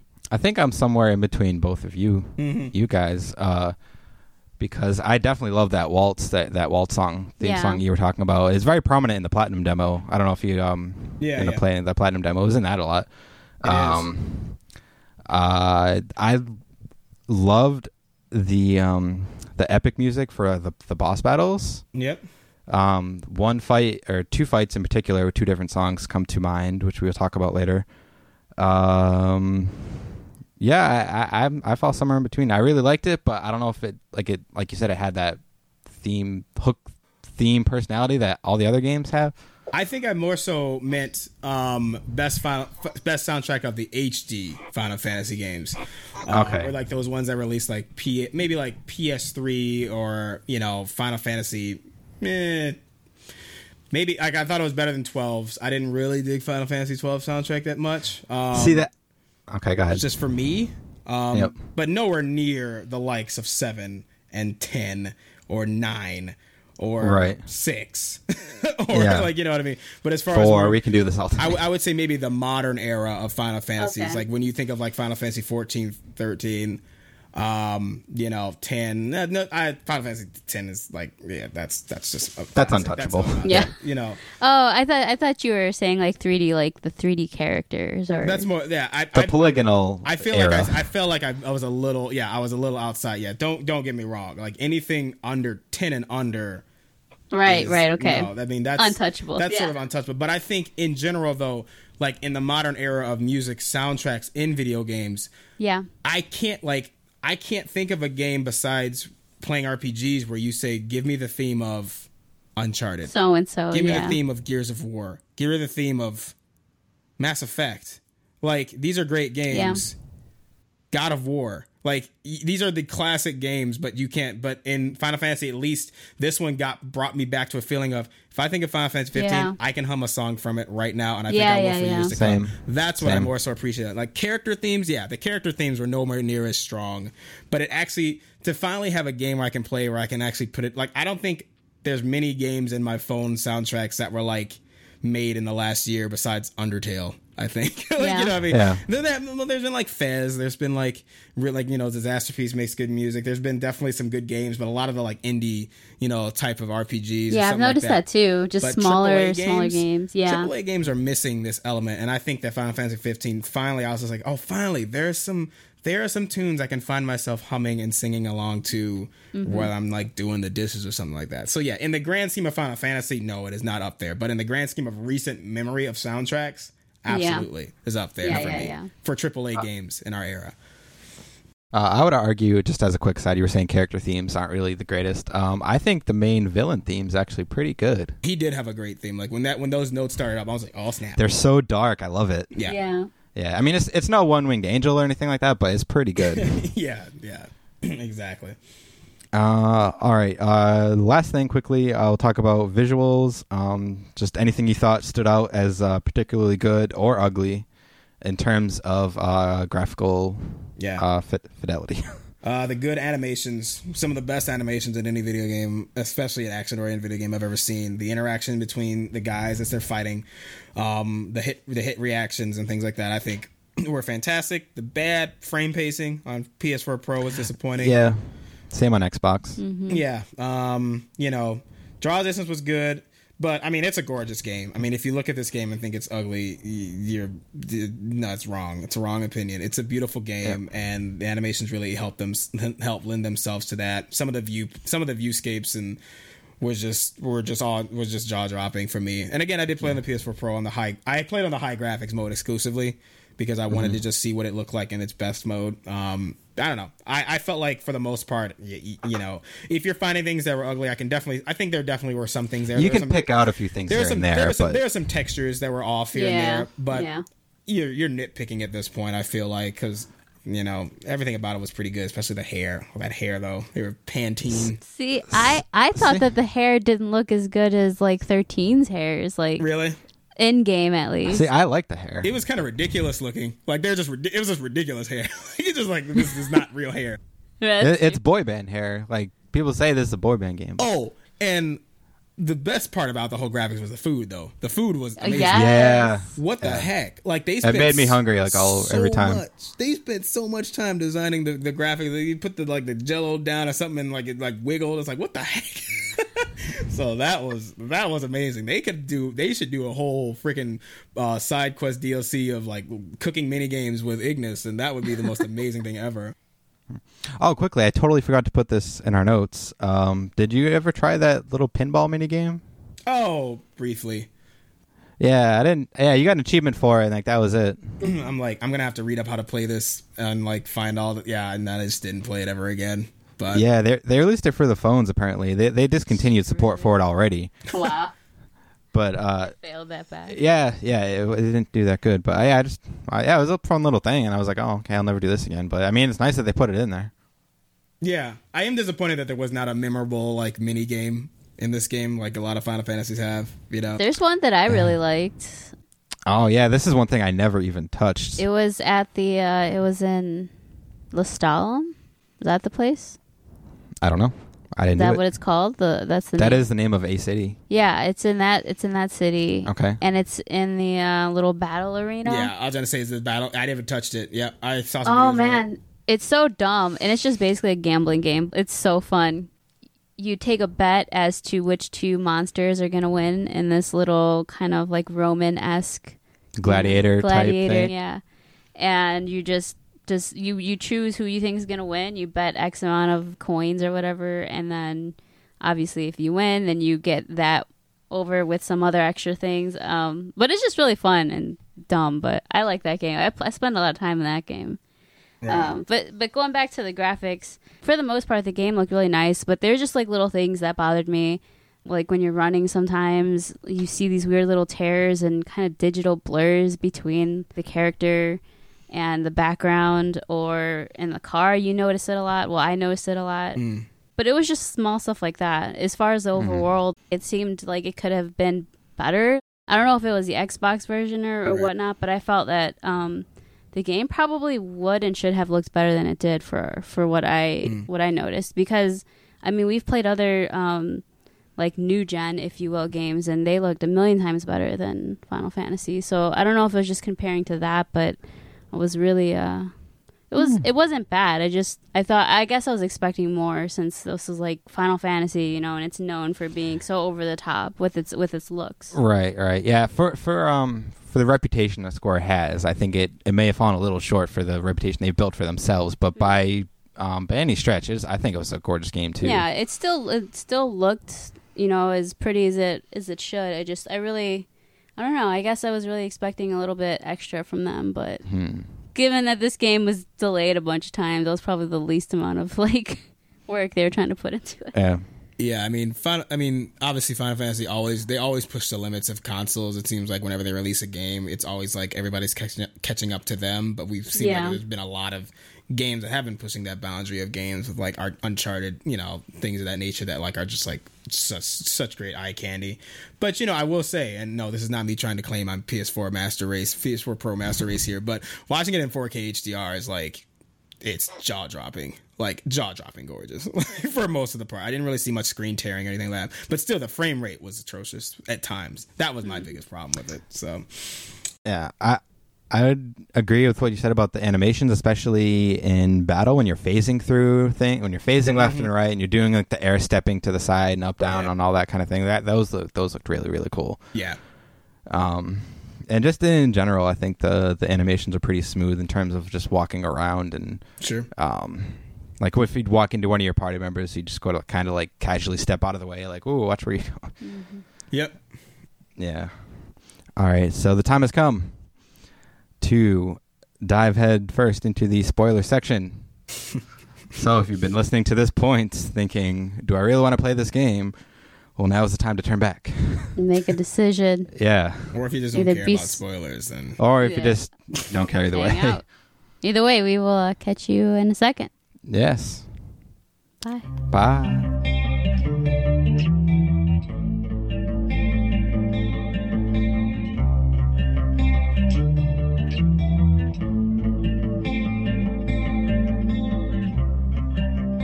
All right, welcome back. to our fellow Final Fantasy 15 players and the adventurous listeners. From here on out, we will be discussing any and everything that occurred in the game. So once again, this is your last warning. If you don't want to be spoiled, then kindly leave and come back when you finish the game. Yeah. All right, so I wanted to start off with just some character discussions, just like general opinions about kind of least favorite characters, characters that maybe you didn't like at first, impressions, and maybe grew on you throughout the game. Cough, cough, prompto, cough, cough. Don't steal my answer.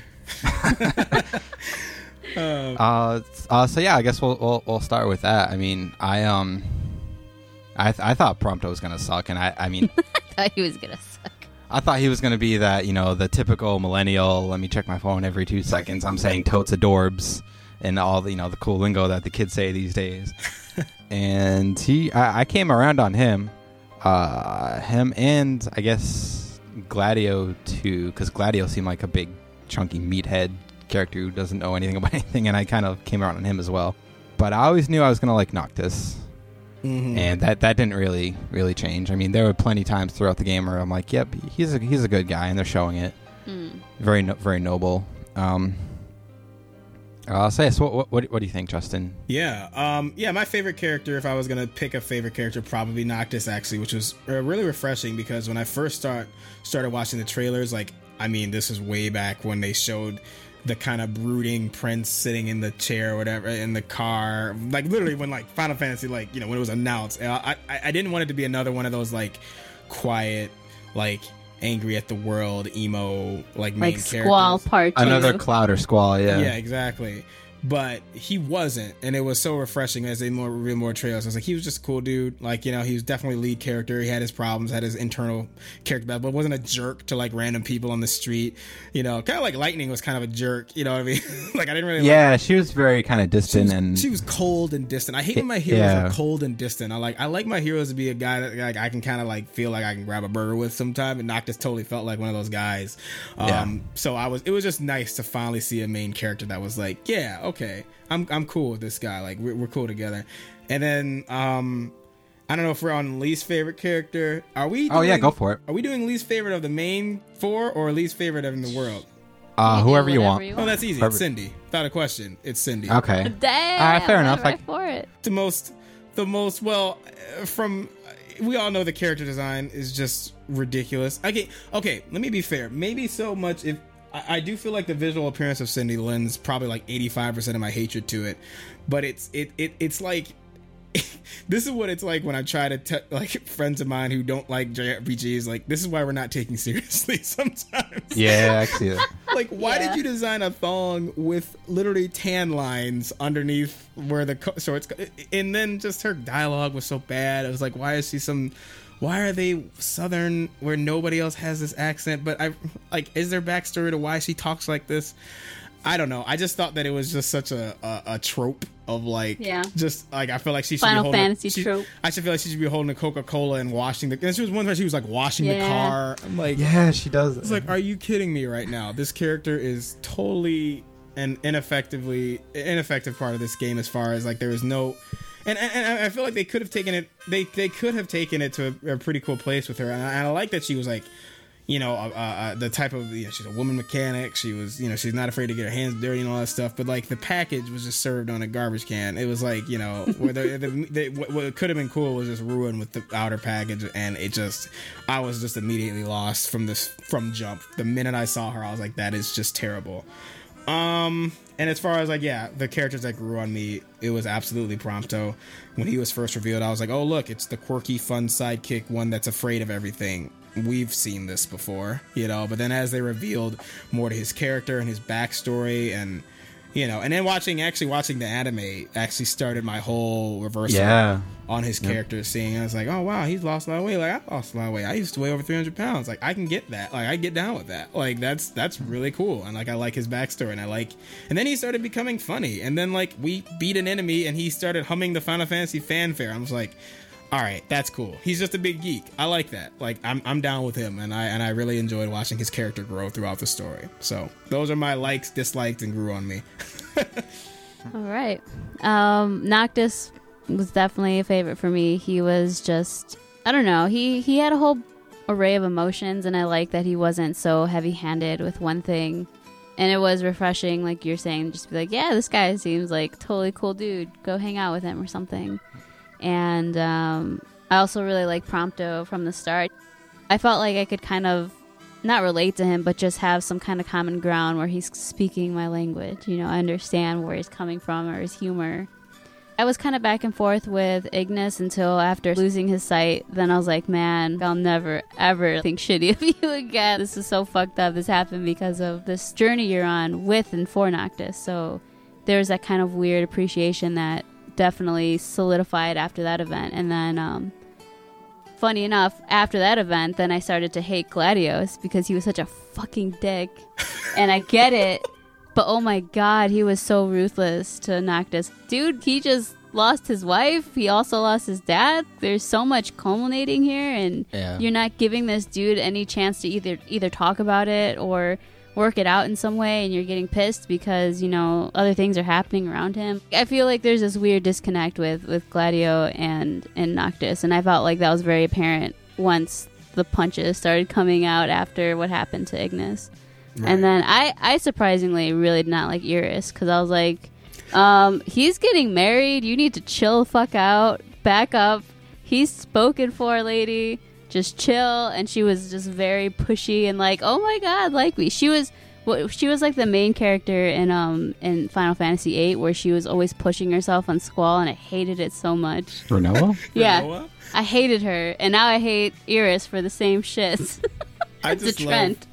So true story to the listeners. Off Mike, we were just talking. I was just talking about how much I liked Iris because I feel like Noctis should have went with her, and then Cam's now just totally just dragging my girl through the mud. You know what? She was just having fun. She's chilling. Ain't no ring on that finger yet. She got. She had no respect. I just like that this was like the male/female viewpoint of the whole thing. It was like, oh, cool, side chick, and then you're like, You're the worst. I know. They were. I think that's pretty much like the round off of it. Although I really wanted to know more about Aranea. I had a super sweet spot for Aranea. If she was like, pretty cool. If she was like the sweetheart of the game, she would have been my sweetheart because I loved her so much. I hated her at first, but then after, like, she's a badass. I want her on my team like all day. I got some things to say about her for our like whether like developed characters part. Yeah. Plus, she's a dragoon. You gotta love dragoons. She just looked like a badass. Like everything about her. Dragoons look like badasses. Yeah, that's the dream. But I knew she was way out of Noctis's dream. Right.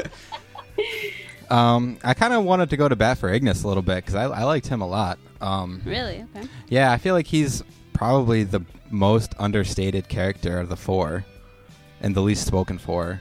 I definitely got some Giles vibes from him. If anyone out there has watched Buffy, he's like the Giles of the group to me. Okay. Sort of like that old the guidance. Yeah, the old wise voice, the voice of wisdom to kind of guide and keep you on track. And I really admired, like, after he did kind of go blind, he was the one to kind of step up and say, hey, guys, let's all kind of get this all back on track here. You guys are, fighting on my behalf. Yeah, fighting. There's a lot of infighting that shouldn't be happening. I'm not going to stand for it, and I want to continue on this journey, even though this terrible thing has happened to me. And if I slow you guys down, I'm just going to piece you guys out because I don't want to be a burden to anybody. And I really admired that side of him. Can I just say I like that they did that too? Because like usually those like those really in charge guys that like are always so cool, they never ever show any weakness, and they actually showed Ignis being weak and at times, and it helped make it not as tropey as just the guy who's always cool-headed, who's always collected, who always knows how to get out of everything. Sometimes he couldn't, and he was blind, and it showed that, hey, he failed somewhat in his side mission to help protect the village of the city.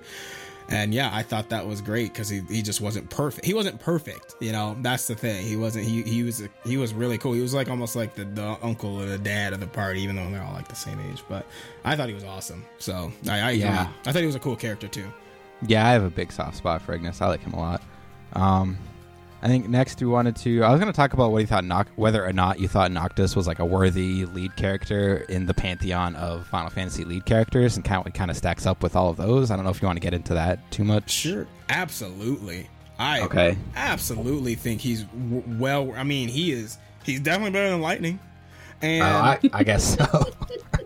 I mean, and Lightning has gotten 87 spin-off games. Like Noctis deserves a spin-off game. And then, you know, Final Fantasy 12 kind of had like a joint lead character. There wasn't really like, I mean, you could say like was Balthier. Balthier was like probably like one of the, they say like he was maybe the lead character. Was he a Cloud? Was he a Titus? A Yuna. A Squall. You know, Squall's debatable. I didn't like Squall that much. But I think he absolutely is worthy to be in the conversation of good lead characters in a Final Fantasy game. You know, I think I feel like you're just been haters if you don't think he's like up there, because I felt like he was probably one of the more, honestly, I felt like he was one of the more identifiable characters from a regular human real life standpoint than any of them. You know, that's what I liked about him. They really it was a first real grounded character. He was like, okay, I got to be the king. I don't know if I can. I love my bros, but I'm nervous, and you know, it was just very cool. Yeah. It was I just like to see a more grounded character like that. In the world of Final Fantasy, it's always these very dramatic, I don't want to say tropey characters, but for leads, they're usually just like this kind of hint of magic or something. They're ethereal. They're like ethereal. It's like you can't touch them, you know? And this was, it just felt like, this is some dude at college or something, you know? Right, and then he I met this guy. Then he became, he became all powerful at the end. Like, at the end of the game, when he's looking at Ardyn, he's like, get off that throne, that's for the king. I love that line. Oh, that still gives me goosebumps. I was like, yeah. That's right, boy, I'm the king. Like, thank you. Like, some lead character that actually is just like, yes, I'm going to live up to my destiny, instead of being like, oh gosh, like I can't be the king. Like, he was always like, no, I know I'm supposed to be. I'm just a little nervous. And when he like, I'm waiting, now he's like, oh no, I'm gonna be the king. I love that moment too, because it really defines his growth and development as a character, because he's questioning, can I do it? Do I want to do it? And then he's like, I guess I'm doing it. And then it became, I am doing it, and this is mine. I want it, Thank you. Yes. It's very noble too when you consider everything he has to sacrifice. Like, I'm not sure if they explicitly state it outright, but after he sacrifices himself or whatnot, I think his entire family line ends up getting sacrificed to kind of wipe out Ardyn at the end. That's what me and Joe were talking about, is that basically there's no other heir for that family. Yeah, because all the kings of Lucis end up kind of sacrificing themselves as well, along with the ring. So maybe that was like the whole prompt of the end. I mean, I guess we're kind of here already, but just the prompt of how to destroy this long battle was that instead of procreating, it had to end with you. And they had to procreate to get to him, because he was the actual real king, and everybody knew that he was the one that was going to end it, if you will. Like, that was the whole reason. I believe that's what, like, they were all saying, like, that was the chosen one, and it ends with him. So it makes perfect sense. Yeah. So I just thought it was very worthy, obviously worthy, since he was so noble and sacrificed everything and didn't really shy away from it. He's like, I know what I got to do, and I'm gonna do it. Right. Absolutely. Okay. Now we can get into that lack of development for any side characters, and I kind of wanted to start off with Rayvis, because I think he's the biggest offender of it. Yep. There's definitely Luna Freya's in there as well, his sister. But let's start off with Rayvis, because they sort of give you a little bit of his motivations in the Kingsglaive movie, because he was sort of left there along with Luna. Yeah, he was just left while they ran away. Yeah, and that, like, the burning forest or whatever that attack was. Luna was left too. She wasn't all pissy about it. Yeah, she was. Yeah, she didn't hold a big grudge like that. I love Luna. Oh my gosh. I mean, she's all right, but damn. I'm just kidding. Yeah. But yeah, it was just weird how Rayvis ends up changing his mind at the end. He's like, oh, well, I guess he is going to be worthy. I hope he proves himself worthy. Here's a sword. Oh, wait, I'm dead. You didn't see how it happened. Yeah, it's like... Yeah, exactly. I mean, I think everybody who played that game and followed the development obviously realizes that it was obviously some sort of just pieced together ending that they kind of had to just put together. And he was a very cool character in the sense of, like, I always enjoy the bad guys, if you will, that feel like they're doing something noble. Like, he always felt like he was doing something good. You know, he just didn't know if this guy was bad. And I like that, the fact that he kind of like changed his mind but was always willing to listen to his sister. You know, he was against him, but he was listening to her. But yeah, to kill him off the way that they did was disappointing. I mean, there are a couple other characters that I thought were really left out in the lurch too, like Core. Yeah. Core apparently had a way bigger thing to do in the story. He had a way bigger part to play that got cut way back, apparently. I think I remember reading that, yeah. He was, and then let's just, you know, it's kind of like the elephant in the room, but the Emperor, where did he go? Like he died. You end up killing him, right? He was one of the monsters you killed in chapter 13. Wait, what? Wait. What are you talking about? They never tell you, but the Emperor of Niflheim, he's one of the bosses in chapter 13 you end up killing. So then is the Emperor the guy that's also hanging up with remember we were looking at, he had all those like puppeteers. He had oh, she's talking about when Arden. Noctis goes to see Arden on his throne and like there are people hanging from the ceiling. Is that one of him? Or is he that other guy hanging? Because you killed him. He turned into a demon and you killed him. Yeah, I know what you're talking about. Now I honestly, that might have even flew over my head. Because I remember them saying, like, you kill him, and I just didn't remember which specific boss it was. It was before you hit up Ravis, before you take on him. And that's a problem. It's like... Yeah. It's just like, I shouldn't have to scour GameFAQs.com on forums to figure out what happened. And it was like, he was the freaking Emperor. Like, I need to know, like, how, why. I would have liked to seen it happen. I would like to see his reactions. I want to see Ravis in this epic battle and then dying. Like, you know, there was just... Yeah, he was just, like, already gone. When you show up, he's, like, laying there dead, basically. And then he's like, kill me. And it's like, okay, like, yeah, I'll kill you. But what happened, bro? That was just... And then, of course, we talk about Aranea, who was like, I'm gonna kill you next time. Hey, we're bros. It's like, what? Yeah, well, she was a mercenary, though. She was just getting paid. I get that. But I'm just like, I really wish I could have seen more of her, like, I don't know. Like, why she changed her mind. Yeah, like her turn. Well, I mean, she's a mercenary, and I get that. But, like, just watching it turn. You know, I guess... Because didn't they say that the Dark World... I don't know if this is right. I might be misquoting. But, like, the Dark area, when you come back as Noctis, was going to be almost like the second half of the game, if you will. Like, that world was going to be, like, now you can explore this world. Or second half, yeah. Or at least I sort of felt like it could have been, like the Zelda Dark World or Final Fantasy VI when the world's destroyed. Like, you can kind of now... You're on this kind of, like, second half or maybe third, like, final third of the game where you're living in this world now. I don't know if I swear there was something about that. That would have been really cool. I don't know. Yeah. I know the name of that chapter. Or maybe I wish it would have been, because that would have been, I think, awesome if you're then like doing the hunts and everything. It's like depressing and dark, but you're like fighting through it and you're like with the guys again and you get more powers because now you're 10 years older. You know, it's like you go 10 years and then you're still using the same like level. Like, you know, it's like, oh, okay, it would have been cool if there were like even more elements of like gameplay. Like, I don't know. But at the same time, that 10-year jump, there was so much that they could have shown you even. Show me a cutscene. That's fine.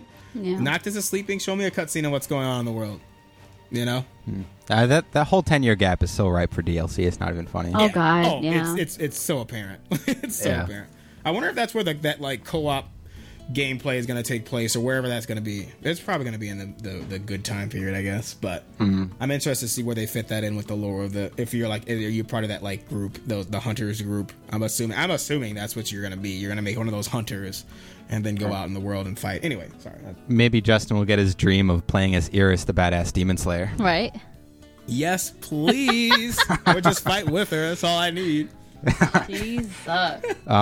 Which that was a cool little nod to Final Fantasy VI, the chapter 14 title. Oh yeah. World of Ruin. That was pretty cool. Absolutely, yeah. Let's see, who else? There was also, you remember when you were taking down the Niflheim bases, like the character Loki? Like he just completely dropped off the face of the world too. Apparently, like you Yeah. never see him again. Like so many villains and just side characters just get completely just dropped. That's definitely where I think a big part of the story just starts to, well, maybe the world and the story start to really like become more. It's more apparent at that point, I suppose, that the development of this game was like, all right, you need to hurry this shit up, or this shit needs to, be cut in half or something, to get this game out. Because I feel just with Ravis alone, there's such a big act of treason almost with him, and then he's obviously battling between his loyalty to his sister and the loyalty to who he's partnering up with, and just the motivations behind that. And then you find him just dead, and it's like, okay, well, he was.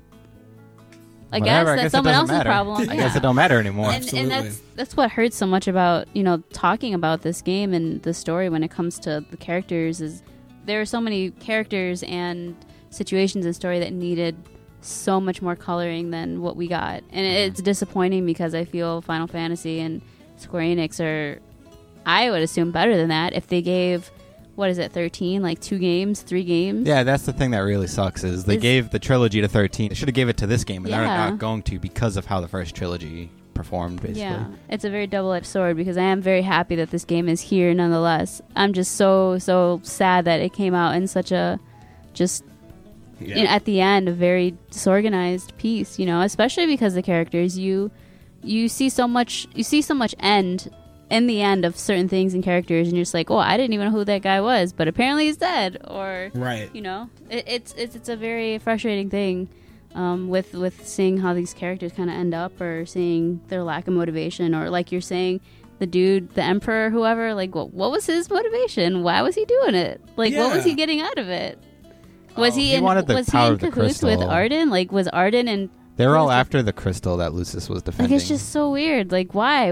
I don't even know what the significance of the crystal was until we watched videos about it, And I'm just like, what's the fucking crystal anyways? The crystal is like powers everything. Yeah, but in playing the game, I definitely just was like, here's a fucking crystal that he's in now. Like that was it. It's like, maybe that's my fault for not really understanding or maybe paying attention. But Yeah, they tell you a couple times what the crystal is. but it's just Yeah, like but- it's just a weird afterthought. Honestly, not understanding certain parts of the story is not on you. There's definitely No. an obvious, opportunity for how they told these stories. Because it's like the secondhand man that's always the evil villain in JRPGs, like Arden. Usually, you see a scene where you see the betrayal of the lead of like the emperor. You see that happen, But There's- again, it is what it is. Yeah, there's a lot of at least 3 now that I've counted similarities between Arden and Kefka now. Because they both succeeded in kind of destroying the world, and they were both like secondhand men. Right. Because you had the evil emperor in 6, and then I guess Noctis calls him a jester. Like, Yeah, he get does off my call him a chair, jester. jester. Yeah. Oh, I that think was such that's a a great direct line. reference. That's like probably one of my favorite lines in the game. I was telling Camille that because we were kind of refreshing ourselves this morning. I'm like, that's probably one of my favorite lines was that line right there. But he calls him a jester, and I'm wondering if that's like a direct reference to Kefka or not. Because, I mean, like, Arden is sort of like, he dresses very differently from everyone else, but I wouldn't know if he's like a out-and-out jester or something. Or if he was just calling him like a clown, like, hey, you're being stupid. Well, they also in king and queen terminology, it's a big part of that kind of culture. Come to entertain the king. It's a big like hand in hand thing. It's a Oh, form of like a entertainment monarchy? for kings. Yeah. Oh, okay. So I mean, that's I think a big part of it. He's like, Yeah. you're obviously not meant to be here. You're here to entertain us, not to be one of us. Not to be the king. Yeah, Probably. like a court jester, right? The court jester entertains the king. Yeah, Yeah, okay. So it's more of like, yeah, It's like a political you're sort of overstepping your insult. bounds is what Yeah. he's trying to say. Yeah. basically was calling him a lower social class. Basically, like you're my servant. Like he Yeah. was. Oh man, the king since the that's such a good line. Yeah, either way. So in so many different ways. As much as there was basically no interactions or no real story arc for Luna Freya, I do feel like they kind of fucked over that character. She was, The Square worst. Enix kind of wasted her, I think, the most. For the potential, for the hype of like I feel like you heard her name so much in the game, and then like for her fate to be what it was, for you to have very little payoff, to feel anything for her fate. Yeah. It was just, I felt like they really, they really fucked over just anything to do with her. When she died, no one, or at least I didn't care. I don't know. I can't speak for anyone else, but when she died, I was like, oh, okay. Well, then that would have been better if like she had more interactions with Noctis in person. And one thing that bothered me, and this happened like once or twice throughout the game, is that they gave you all these scenes with Lunafreya after she had passed, and I'm like, why didn't you give this to the audience beforehand so that they actually cared and felt something when she left? And then that's even the same for the post-credit scene where you see Noctis talk to his guys at the campfire one last time. Like, that was so important, and for you to not have that information going forward to the final battle, knowing that his bros know this is it. Like, that would have been so much more meaningful. And I wish they would have played these things in order, because that, for me, was so out of context. And then at the end of it, it's like, well, she's gone now, so who cares? Like, we're past that conversation. But I really wish that she had more screen time and development, because I feel so much had to happen for that character to even be in the game, and then for her to just kind of be pushed aside, and then when she passes, so much happens because of it, and it's like there's so much around this character but very little of her in the game. Yeah, she plays a really important role as an oracle, which, I mean, what even is an oracle? They don't really tell you. In the like, game, for sure. She can converse with these astrals and call them forth, but what does that really mean? Like, is that all it is to being an oracle? Like, there's a lot of I feel like they should have made an anime about her. Like, she has so much interest, and actually plays a role enough to where things happen when she does stuff, Yeah, and like this, and informing the player that her death is the last piece that withholds, like, basically the floodgates from opening, as far as like the darkness taking over the world. Yeah, like, her dying was like, no, this is not just bad for her dying. This is bad for the actual world. Something else I learned after kind of reading more about the story and what her character was. And yeah, she was almost actually in my list of characters you disliked, not because I just didn't like her, just because I just didn't know much more about her, and that's why I liked Iris more. Okay, thank you. More screen time. Anyway.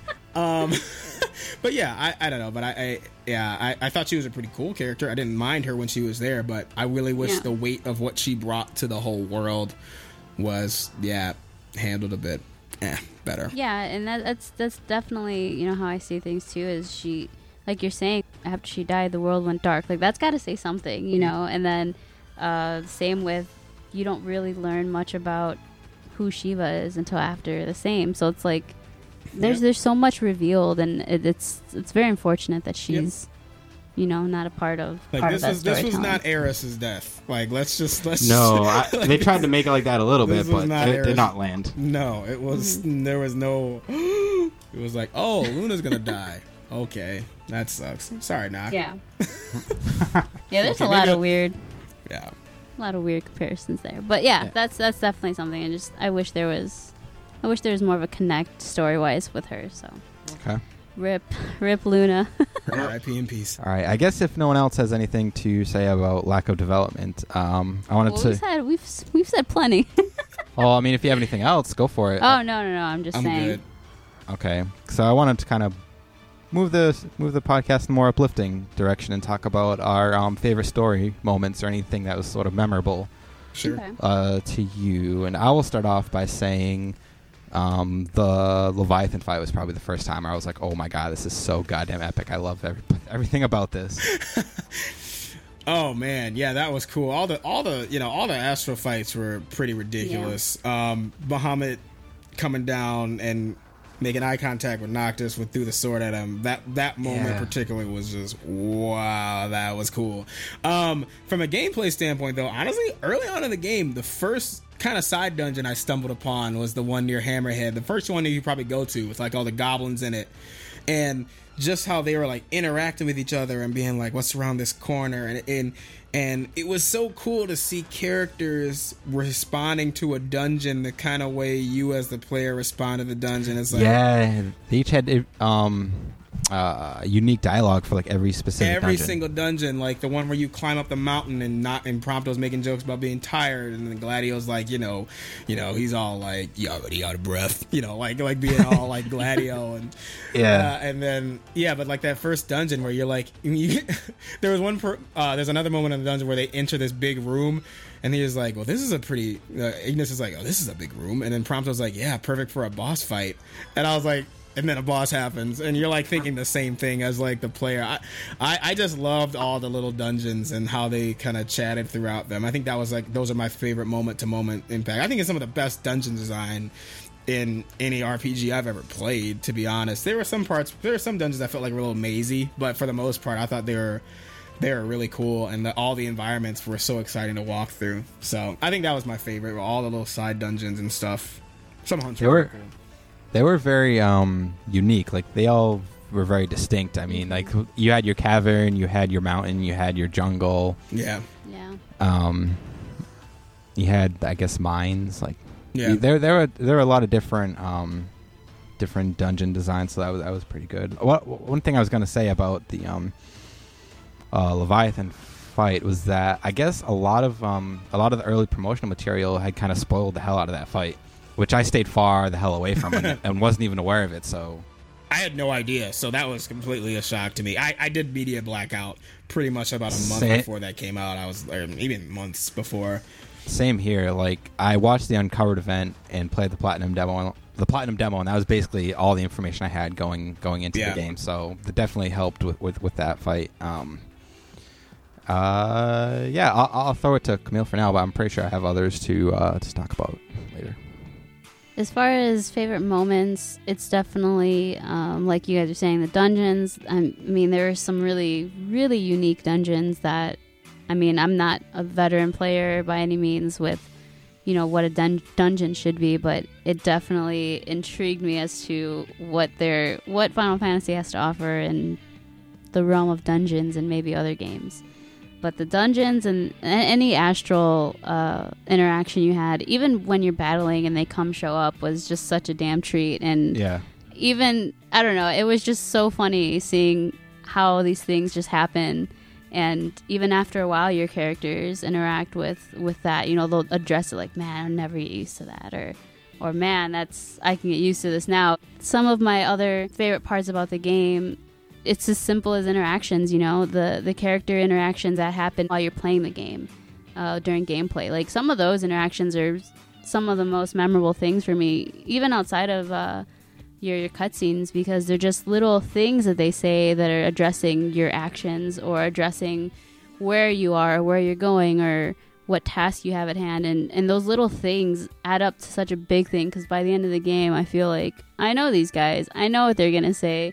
When they say it, I'm like, of course you said that because you're Gladio. Of course you said that because you're Prompto. And those things really did make such a difference when you get to endgame and you have all these feelings and thoughts about the journey you had. And it's a very special moment of feeling like I'm close to them, because I feel like they know, I guess, me as Noctis, and I know them as their own characters. And it's a lot of the little stuff that really made it for me. Yeah, like I would say, as far as like the little things for me that made it, was the first time in Hammerhead when it's the acoustic guitar music and you walk into the actual diner and it changes to like electric guitar and drums. Like that was a really nice touch. I really liked the first time you end up going to Altissia before you start walking around and get lost in the maze that is that stupid city. Like the visuals of like going there and going through like the water tunnel. Like I just going there was very, very memorable. Oh, that was amazing. I think it ended up being in the episode to Sky demo, but when you go fight the blind dude, the blind behemoth guy. Yep. I forget his name, but one of his eyes was clawed out. Like that whole like scripted sequence reminded me of like something out of Jurassic Park or something. Yeah. Oh yeah. Oh, that was a pretty epic moment. I also liked a couple of side quests that stick out to me. One was funny, one was pretty epic, was when you were doing that you were finding this nest and you had to like pick up something without this like gigantic bird seeing you or something like that. That was pretty cool. And I wish there was like more of moments like that. And then the funnier one was when Prompto and Noctis were taking a selfie in front of that big enemy that kept getting closer. Like Prompto wanted a selfie. Did you guys do this one? I don't think so. So there. Okay, well, cool. This is cool. This is a side quest where Prompto wants to take a picture by the lake, and those big old enemies that were in the lake, those huge ones. And he said, "Go stand in front of it." But to get a really good picture, I want to wait till he gets really close to you. I think this was from a camp. I think this was from when you go camping, and like he'll ask you, "Hey, can we go take a picture?" Like in the morning, and then you go with him on this quest to take a picture. Well, the goal was to stand there and then pose for the selfie as close as this monster who can basically one-shot you gets. And it was just kind of hilarious the way they were interacting with each other on that. So that was a really cool one. It triggered when I went to a camp, and then Prompto bugged me to go take a picture with him in the morning. That's how it happened. That was a really funny quest. Oh, and my last one that was more infamous, and as you guys might have seen, tied in with my final photography selection, was the Cup of Noodles quest. Did you do Gladio's Cup of Noodles? Yeah, quest? that was one big advertisement for Cup of Noodles, quest. and I loved it. Jesus. Man, that cup of noodles, that beef, and those ingredients. Oh my gosh. I was like, this is the worst thing I've ever heard. And it was amazing and hilarious at the same time. I almost didn't even hate it. It was like so bad that it kind of wound back around to being amazing. Because it was just ridiculous that they tied in a freaking cup of noodles with an actual side quest in the game. Memorable. Favorite? Probably not. But very memorable moment in that game for me. Yeah. And that's why it was my picture and my certificate of completion. I think one of my final favorite moments in the game was actually a hunt, and you have to find a tomeberry. And he's by one of those caves with the armature weapons. And he's basically, you have to fight him at nighttime, and he's like super overpowered.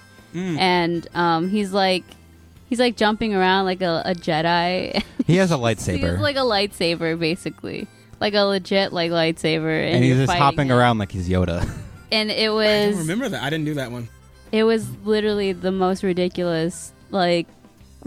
ridiculous hunt I've ever been on, and the dude just like one shots me like right away too. And another reason I like that was because the entire game up until that point I never figured out how to get Leviathan to show up, because he never showed up for me or she. And when I started this fight with the tomeberry, he one shots me, so I'm basically about to die, and then the prompt comes up. So I'm like, okay, I'm going to summon whoever's coming. And like instantly it popped up. Yeah, instantly. And I'm like, oh, it's Levy. I just had to, basically get one shot for this to even happen. That was fun. Oh, man, that's awesome. Yeah, good times. Probably one of the biggest memorable moments for me was the Piteos ruins, but we're going to talk about that a little while later. So we're going to have like our own little section about that place, but that place deserves its own, I think, discussion. Yes. Okay, moving on. Just sort of your thoughts on transitioning from the open world to Altissia and the story from chapter 9 to 14. I think we covered that pretty much. How we felt it was just, you like blew right through. It was so condensed, and it was like, yeah, a change of pace wasn't really the best thing for the game. It's interesting that they definitely made it so linear, but they still let you totally go back and experience the open world if you wanted to. I mean, at least they let you do that. Because, like, if you really did want to just finish everything in the side quest, I hate when RPGs you reach that point where you just can't go back or do anything because it's like, well, screw you. You already opened that one door that triggered the next 18 hours of not being able to go back. So at least they gave you that. But yeah. I really I missed the open world exploring a lot.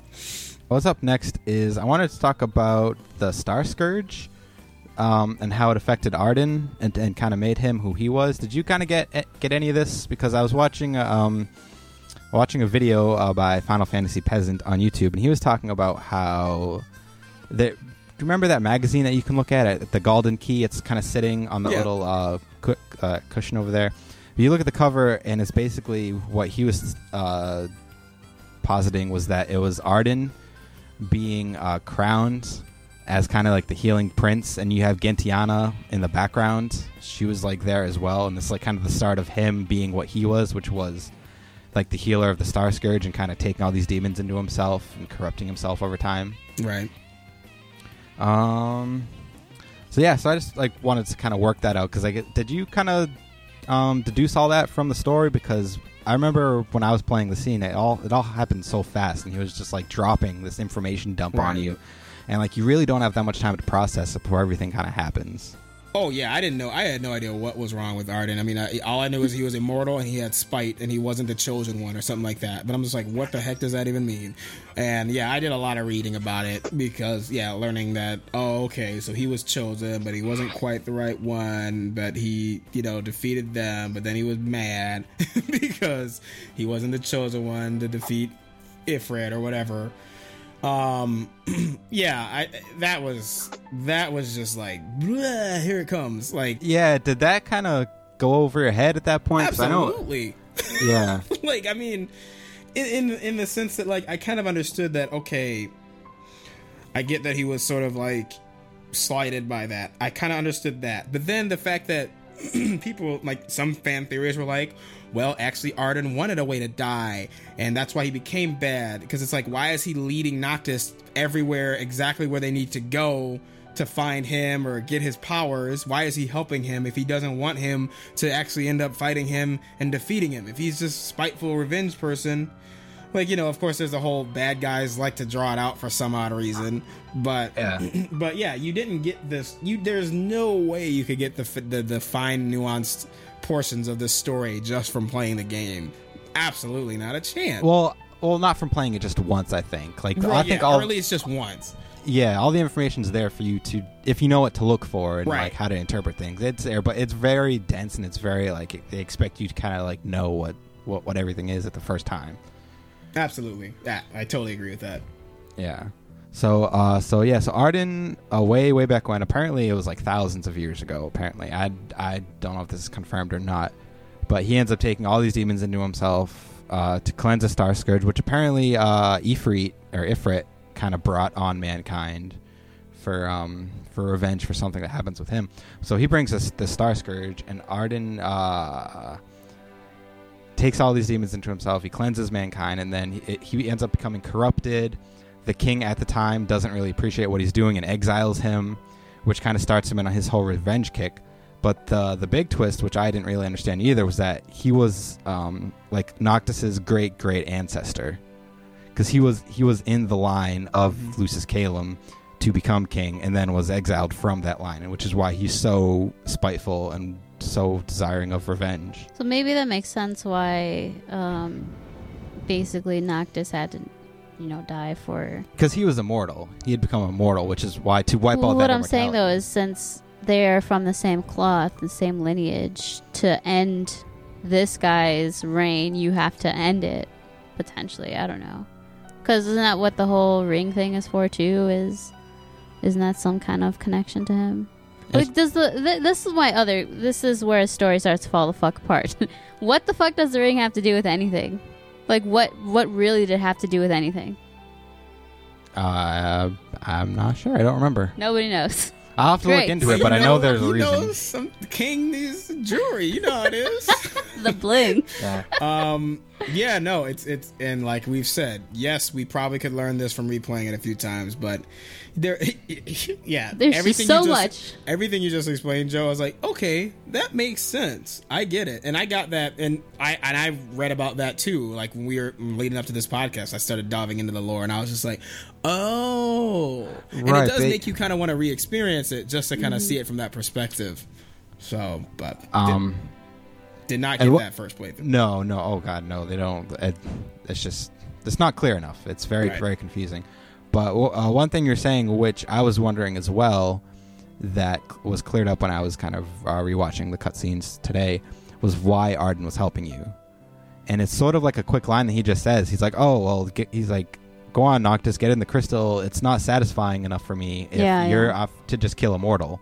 Right. To kill a mortal. Because Arden could have killed He could have killed Noctis in a second if he wanted to. Yeah. With like the snap of his finger. But he wanted to have him. satisfying revenge, to kill him on equal ground. Yeah. So that's why we think he, at least in terms of why he powered Noctis up, was so that he could fight him on some equal level and footing, so that there was the satisfaction of, all right, we'll see who's the real chosen one now. And then he still ends up And there's falling. probably... Yeah, and there's which is the arrogant, like, your arrogant villain guy kind of mentality. Yeah, there's a degree of hubris in there for sure. Yeah. For sure. Totally fair. I call that the Vegeta complex from Dragon Ball Z. Yeah, he wanted to test himself, so I get that. Yeah. But yeah, but at the same time, I felt like Yeah, and I guess with Arden, he was such a I thought he was such a cool character. I was trying to see like, maybe he had some like higher, because he seemed so intelligent and like tricky and stuff like that. Like there was like I almost started comparing him almost to like the Joker as well. Like he just likes the chaos too, and it's like he doesn't know what to do with the hero, the bad guy, and like he thinks he needs him just as much as Noctis needs to like defeat him or whatever. So yeah, and I can definitely understand that as his character would go. I can totally understand that. But I always say, if I was a villain, I'd just be like, I'm just gonna you're dead. There, all right, game over. The world is over. I win. Like, why do they do that? I feel like outside of the main four, he got the most character development, or was the most defined character. Maybe he wasn't well developed, but you knew who he was and his personality. Yeah, for sure. For sure. All right, if no one else has anything to add, we can move on to the Piteous Ruins section. Oh yeah. All right, so there is this post-game dungeon called the Piteous Ruins, which everyone who plays the game should go play. Camille played it before I did. You finished it first. Yeah, it took me like twice as long, though. Yeah, you're saying it took her like 9 or 10 hours or something like that. Yeah, it was bad. It took me like 5 or 6. Yeah, it took me 5 or 6-ish. I'm mad at you, Joe. You set me up, man. Wait, what? Okay, no. Let's go over this. What did I do? Because I knew you wanted to play it, or I knew you should play it, because everyone should play it. I'm just messing, because just for the podcast, he's like, oh, you should do this optional side quest, and I'm like, okay, optional dungeon, cool. All right, I can knock out dungeons. I'm overpowered. I'm over leveled, whatever. And then I asked him, I was like, okay, so like, what's the level of the dungeon? Because I media blacked myself out. I didn't look at guides or anything. I played the whole game dark, and he was like, oh, well, the levels won't matter, and I'm like, that's weird. I've never seen a Final Fantasy dungeon where levels don't matter. Yep. And I'm like, what the heck does that mean? I'm like, okay. So I was like, it was like Thursday night. It was about 9-10 p.m. And I was like, awesome. Like, I was like, let's just knock this dungeon out. I got a couple hours. I can be up to like midnight, and that's totally fine. I'll just knock this out. And then as the clock struck 3 a.m. and I'm finally reaching the end of this dungeon, I was like, holy crap. Because, in Final Fantasy, you can't save your progress in a dungeon. Once you start, you should finish it. You can rest mode it in PS4. You can rest mode and resume, but I didn't trust it, So I'm like, I done put in like 3 hours into this thing already. So no, it's really not your fault, Joe, because I'm glad that you kept it unspoiled for me, because I had no idea that this thing was going to be basically the length of most indie 2D platformers, for crying out loud. Yeah. It was definitely an experience, but I don't know. I think, Camille, I would love to hear your thoughts on this before I dive into it, because I'm going to just talk and talk. So you go ahead. Go for it. Since you were the first. The Piteous Ruins. The Pit of Eos Ruins. The Pit of Eos. It was unique. It was definitely a very pretty, certain rooms. Yeah, well, really I just told you, place. I'm like, oh, there's this cool thing you should probably do. I didn't tell her anything about it either. Right. No, you told me it was a dungeon that like a lot of people, like a lot of reviewers or whatever, were really praising. So I was like, okay, I said whatever. it's a really cool place that you should do. Yeah, no, you made it clear it's a dungeon. Oh yeah, no, really cool dungeon you should play. But so I was just like, whatever, I guess I'll do this, because Joe did this whole thing where once I got into post game stuff, he's like, all right, we got to get your car. We're taking you right there. I'm like, what the fuck, dude? I just got out of this game. So he takes me to the place right away. Mind you, he drives me there, so I have no idea how to get out. So I had to get out on my own. It was a mess. But anyway, so he gets me there, and he's like, yeah, it's a really cool place. You should have a look. So I'm like looking around. I'm like, all right. Well, he's like, all right, I'm going to work now. Or I think something like that. Like, you think you... No, I was home all day. You were? Yeah. I know you had to leave for something. No, I sat on this computer and stayed on the computer while you played the entire game, played the entire dungeon to my left, and I had to like not look at the screen for the entire day to not be spoiled. Yeah, so well, I felt like you left because I was like in the game. It was on a Sunday. So it was a Sunday. You played from like 1 in the afternoon until like 11 at night or something like that. It was. Yeah, and then I played it right after her. Such a task. But yeah, it was such a weird experience. Like I said, though, it has really, really cool visuals. The wall of death, if you call The it, demon wall. was so cool. Or Doom Train, as people theorized. There's a lot of real cool visuals and very different puzzle solving everything. I mean, they had everything in it. So much shit that I just like could have really done without. But as a dungeon and as a puzzle solving piece, it was really fun. I just think my main gripe with it was that it was not smooth and does not feel good as a platformer, because the game is not a platformer and you're playing it very much as that. And it was so goddamn frustrating because I know what I gotta do, but I could not execute it. And I was doing the same shit over and over because I kept falling, because I kept missing things, because I just was... And even after a certain point, I'm like, I'm never going to do this. I'm never going to beat this because, like, how? Like, I just... my mind can't do this. It was very, very tiring. It was rewarding, but goddamn, if that was not one of the most frustrating and rewarding yet longest puzzles I've ever done in any games. It was so good. Oh god. So yeah, I'll just leave it at that. All right. Okay. So that feeling you had about, I don't know if I'm gonna do this, doing that at like 2-3 in the morning. Yeah. 1 out of 10 would not recommend that feeling. Like there was okay, so let me see if I can.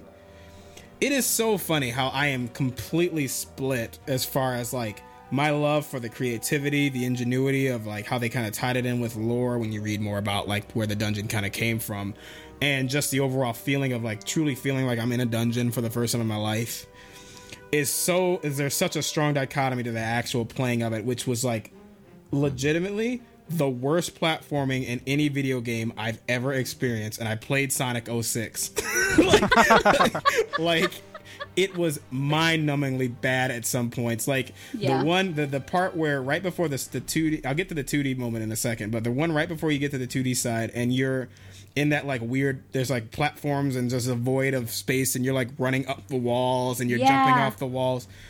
I'm like jumping, dude is like twitches 1 second and then he's just rolling off the thing when I'm just like, why are you doing that? Like I felt like for the majority, like 70% of the dungeon I felt like was fine. It wasn't like, it was long, but it wasn't like I'm gonna kill myself if I have to keep doing this. It was just certain pockets of the dungeon that were bad. Like the whole dungeon wasn't like that bad. It was just long and there were some puzzles. But when you had that one moment where you're like jumping through and it's just like, this is 10 minutes of jumping that I'm gonna have to redo the whole part again if I just literally breathe wrong and my hand twitches this way or that way. Like in that void place, it was the only part that I sort of looked up because I was just like, am I doing this right? And like I looked at a video, I was like, no, okay, I am doing this right, because like I don't want to just keep on doing this wrong for 4 hours, you know. And I was just like, I just have to do it. And eventually you get it. After a while, I'm like, I can't, because I had put at least like 5 to 6 hours into it, and I was like, all right, I'm not entertaining this fucking place anymore. I need to have a guide because this is too much to be trial and error after this point. That's fair. You know? Yeah, it was that one pocket that I hit that, you know, like I said, the platforming is, it's not a platformer, and I love platformers. I grew up on platformers. That's my main love when I was a kid, was platforming and jumping and precise landing, and I'm pretty darn good at them, I feel like, sometimes too. So this was just really driving me crazy. Yep. But to get off the negative train, I will say the 2D section was probably, like I told Joe in a text, I was like, I almost hit a spit take when I saw that this. I was like, why is Final Fantasy 2D? This is pretty cool. Like, it looked pretty. And the funny part is, it actually controlled better, I felt like, in 2D than it did in 3D. Yeah. It was weird. Like, it didn't feel that bad. It almost felt like almost like Limbo, or like one of those games that have like really weighty characters when you're platforming. Yeah. It kind of felt good. It reminded me a lot of. Have you guys ever played Nier, or have you heard of Nier? No. Basically, Nier was a game that came out. Its sequel coming out, Nier Automata, coming out later on this month. But it was a divisive game. One of my top 5 favorite video game soundtracks of all time. But they had this section where, like, part of the game switches to like almost like a 2D side scroller, so then it switches to like a visual novel, and it's like an action RPG. And it kind of reminded me of that. It's like the weird Japanese RPG elements. I love that it got a little weird all of a sudden. Like, I'm like, I love that, because Final Fantasy always is so formulaic in a sense of like, you kind of know what you're getting out of every dungeon you go into. The fact that I was actually getting something completely different and something I've never experienced in any Final Fantasy, I was like, thank you so much for doing that. But man, give me a better, just let me warp to the Yeah. parts that I need to go to, or something, or Yeah. make it a puzzle, make it more of a I don't know. They just their engine was not susceptible to that type of precise platforming. But Nope. other than that, other than like, you know, and but legit, like as bad as I was saying it was, only about 20 to 30% of that dungeon I felt was like just really bad as far as gameplay. The other parts were totally fine and really interesting to play through. It was the void jumping through the walls and the climbing up to the woman thing that kind of like, those two parts kind of drove me the craziest. Like I just absolutely crazy, because I'm like, where am I supposed to go? Where am I supposed to jump? Oh, I'm supposed to jump on her now. That took me like 20 minutes to realize I was supposed to jump on her. Like, because I would always get up to that point where I'm like sitting right in front of the lady, I forget her name, but the woman with like the sword, and then she falls down. Oh, that is the name of the world, Eos. Eos, yeah. So I'm Goddess like, of the Dawn, Eos. when I was about to like, I never realized it took me like 30 minutes to realize I had to jump on the thing. Yeah. I kept jumping to my death every time. And so, but other than that, I was fine with it. And I thought it was really cool. And I can understand how you would think it was really, really neat. But it was late and I was cranky, and I'm like, I have to beat this before Sunday. So I was like, I wish I would have just done it organically on a nice afternoon. I didn't have to work at 6 a.m. Yeah. Oh, Jesus. That was just my fault. That was poor planning on my part. But Yeah, see, those beams were the thing that pissed me off the most. the worst. And they're like one step beams. So if you don't fucking get it, you go one step over, you're done. Yeah, like Oh that my was God. my biggest problem. Yeah, the And beams are the you don't worst. know where the center of gravity is, because Yeah. it's just black behind you, and then they're all slanted, so you don't know like where you're gonna And then fall some of to. the beams go like, you jump on the top of it, or on the very top where it's just that one little platform. yeah. And then you got to jump to another part that's a long platform, and it's all, like you're saying, center of gravity. Just, it made no goddamn sense. I would have That- to, yeah. that was Holding bad. down walk was huge. Remembering that I was like, oh yeah, I can walk by holding Yeah, down the yeah. button. That was huge. Remembering. Oh, I should say one more thing before I let Joe talk about it, because I know you kind of dug it, Joe. But Yeah. which is cool, which is totally cool. I totally understand why you did. One thing that happened to me was at the end, like literally last room, I fell and it warped me back to the beginning of the dungeon, and I didn't realize. And there are shortcuts, but there was Yeah, about yeah. 20 minutes where I'm like, did I just get warped back all the way? Because like you're near the front, and for some reason the way I fell literally made my restart checkpoint literally right as you enter the room, and I'm like, what in the god living what is going on right now? Because it was like 3:30, and literally it was like 10 more minutes of jumping that I had to do to finish the thing. And that I actually had to look up. There's forums, tons of forums that people were like, I just Yeah. fell, help. And then somebody like describing where, and I found a YouTube video that said, literally the title was what to do if you fall in Pityos Ruins near the end. And I was like, oh, okay, there's the shortcut. And it just wasn't very apparent. And I feel like there was some elements of poor design in that sense. Like if I fall, you should be able to, I shouldn't have to feel so disoriented. Yeah. But it was just terror. It was absolute legit terror. Because by that time, I'm just like, I want to finish this, because I felt like such a great accomplishment when I did get it done. Yeah. Although it sucks that the items aren't. Oh, the Genji gloves are good. The Black Hood is everything, man. Is it everything? I mean, I hear some people are saying it's almost not even as worth it. I don't know. I've just read on forums. I haven't used it yet. Oh, I use it. I like literally don't really take it off anymore. That's fair. Cool. But I mean, it's also good for like end game bosses and Well, stuff. yeah, for so sure. Again, flawed masterpiece. Again, Yeah. like, that's what I yeah, was it's saying. like a microcosm of the game. yeah. It was almost like a microcosm of the plot. This beautiful imaginative thing that's just like mishmash together with terrible gameplay, aka character development. Yep. So like, what was your first thought when you went in this dungeon? Because you didn't know what to expect, but like, when did it first occur to you, like, oh, this is something special? This He's is like, like God damn it, different. Joe. Oh, it was the fact that I thought I beat the dungeon. It was really just the entrance to get into the dungeon. Yeah, you do all this stuff. It took me like 45 minutes to open the Yeah, thing, and then the title of the dungeon popped up. I'm like, oh, we're just getting started. Wait, I thought I was in the dungeon. That's what I was Yeah. thinking the whole time. Well, okay, I will be honest and say, literally waiting till 8 p.m. I don't know how the heck I'm supposed to figure that out without it being told. Was there a hint to that? Because I literally was just like, how do I get in this dungeon? And I had to look it up. because Like, I was like, there's nothing there. I like ran around for 20 minutes. I'm like, there's nothing here. I don't know what to do. How do I get in here? You know, because I wanted to finish it, obviously. But yeah, I think opening it, that reveal and saying, oh man, I'm just getting started was like, and I think obviously the special moment was the 2D, but yeah, that big, what did you guys? It looked like the death wall, but whatever, the demon wall. Yeah, Demon wall. But that thing was trippy. That was pretty cool looking. I was like, wow, that's some. I loved how multi-layered it was, and it was literally just like solving. It was multi-layered too. It was crazy. cool. When you start realizing, I was just like depths and depths, and there's more, and there's more, and there's more, and it was cool. And that's what. But yeah, like honestly, when I opened the door and realized that the dungeon title came up, I was like, oh, this is gonna be a chocolate chip. Like that's what I just knew it was gonna be. Strap rough. right in. I knew it was gonna be rough. I knew it. I was like, I told my wife, I said, I will take a one-shotting boss over this any day of the week, please. But then, of course, I was just like, that was more so, it was one of those things where it's like childbirth. Going through it is just like the worst thing. But when you like get to the end, it's like, oh, okay, this is worth it. Because that was a really enjoyable, I mean, this was worth it because like ending it and looking back on everything, that was cool. Like, that was cool. I just didn't enjoy the experience, even though it makes no sense. But it was amazing. In the end, you're glad for having played it, though. Absolutely. No, I'm saying like I have no regrets whatsoever, and everybody needs to play it. Everybody has to play it. It's fascinating.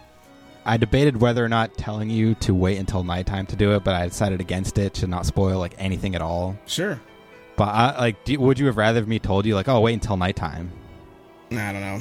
That probably wouldn't have mattered either way. But if you had said there's like a trick to entering it, maybe, I don't know. But nah, it's fine. I like going in it blind. Let me reveal whatever I hear, because I can Google anything. What else? I think, I mean, obviously I love this dungeon. I thought it was probably one of the greatest or the most memorable gaming experiences almost ever, but definitely of the past like 10 years. But just by the fact of like not really knowing what it is, and then like just discovering it, and like the sense of wonder, like what could be around the next corner, what's this next cool mind-bending trick they're gonna do. Right.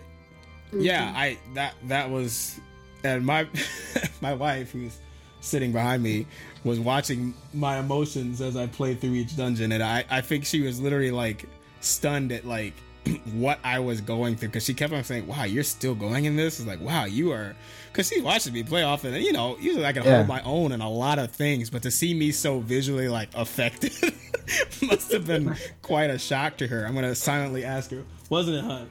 Yes, she's nodding. She said yes. She was very, because like, and we woke up the next morning, she was like, well, did you complete it? And I was like, yes. Like, you're a broken man. Barely. Very broken. And work was just hell that day, but whatever, it was fine. But yeah, chaos again, for you, totally man. worth it. I was lucky to have Camille do it before me, because if I ever needed help, I was just like, hell.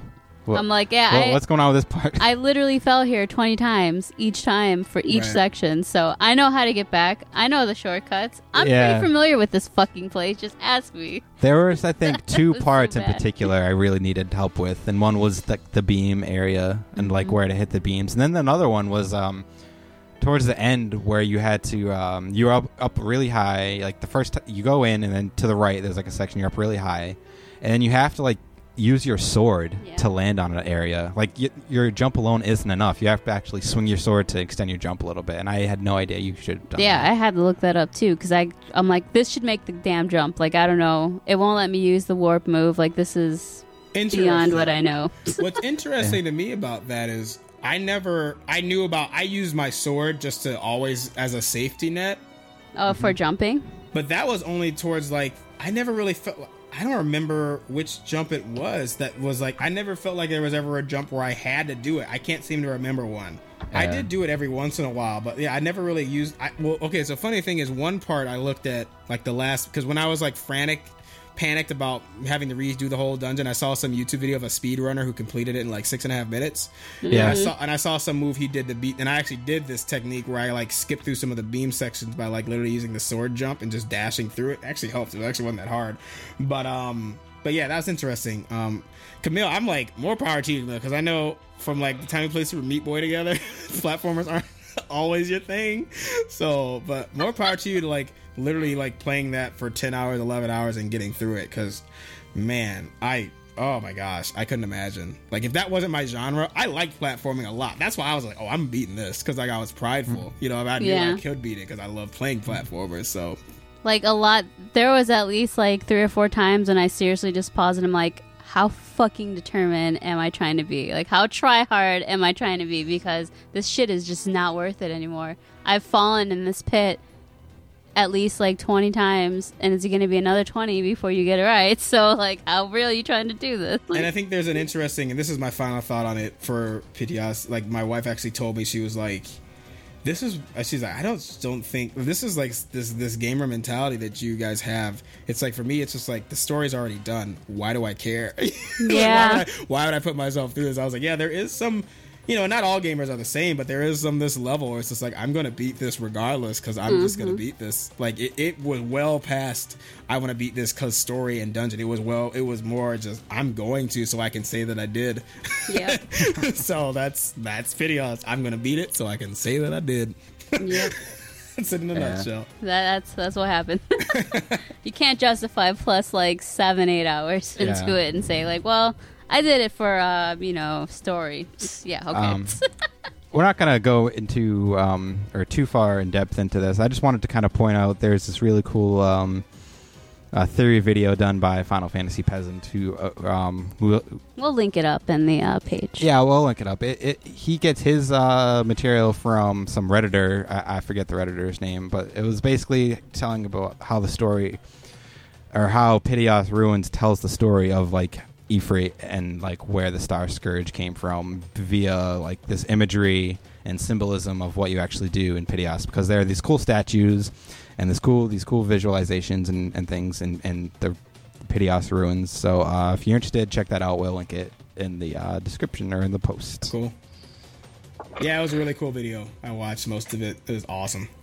Yeah, it's very, very thought-provoking. All right, so with that, we'll move on to our final thoughts.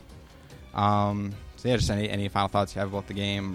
Some questions I have is is the game replayable? Would you recommend it to anybody, to newcomers? Just general final thoughts. I definitely would submit it, recommend it to players, especially for players that weren't on the Final Fantasy hype train. Because I think if you kind of play it as just a regular game, you'll probably enjoy it even more because it doesn't have to live up to this grandiose idea in your head of what a Final Fantasy game is or what an action. Right. Like, if you're into, like, action RPGs and stuff like that, I think you'd enjoy it. I think there's definitely some fun to be had, especially once, like, the story content gets pushed out. I don't really think I'd replay it, but I would definitely do, like, the side quests and, like, the tidy up the bosses. I could just watch cutscenes if I really wanted to get, like, story out of it. But as a gamer myself, I know that I don't find myself replaying a lot of things. Same with movies. Like, I'm a huge film guy.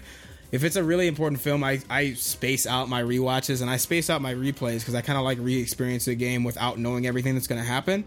So, like, even, like, my favorite games of all times, I've only played a handful of times through it again. So, unless there's, like, story changes, like, like a Mass Effect, that I will replay through instantly. But if it's, like, kind of like a linear narrative that you can't really change much about it, unless you can maybe, like, change a build. Sometimes I'll replay if I can change a build. So, I don't think I'd really replay it, but I will definitely get back to playing post-game content when they release it. Like, I'm really excited to see if this co-op mode is any good.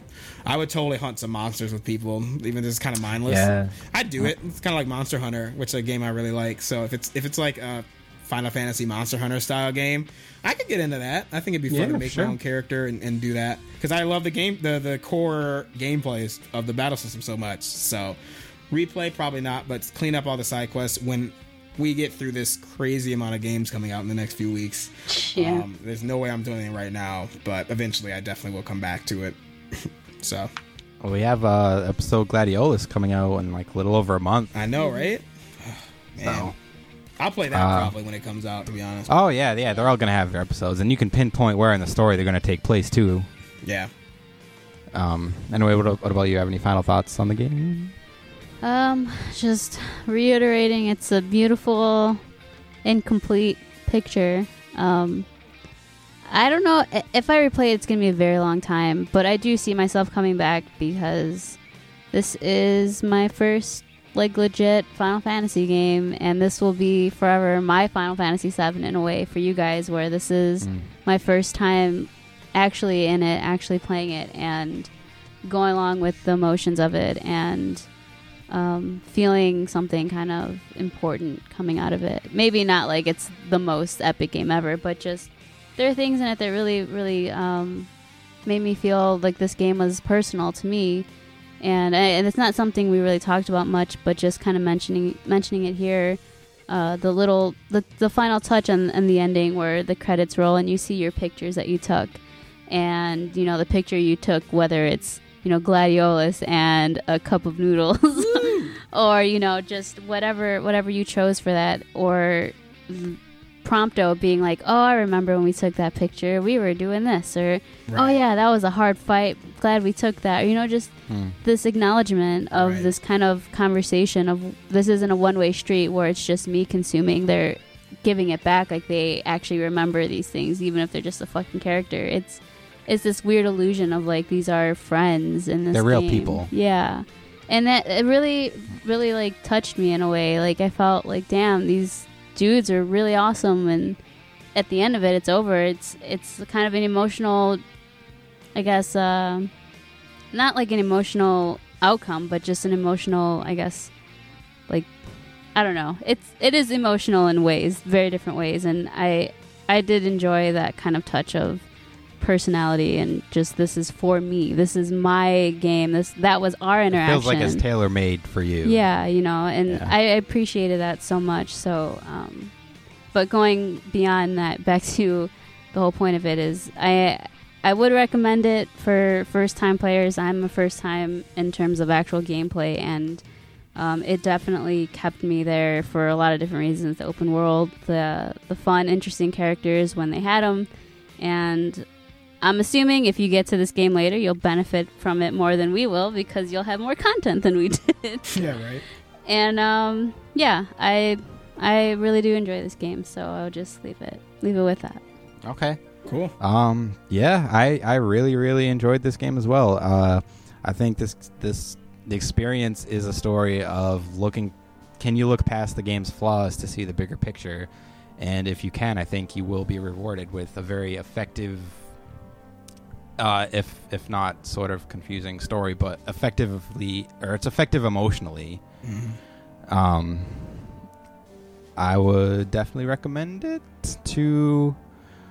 for first timers, and to curious people. I would recommend you to take the plunge. Of course, like you were saying, they're going to be way better off than we are with it.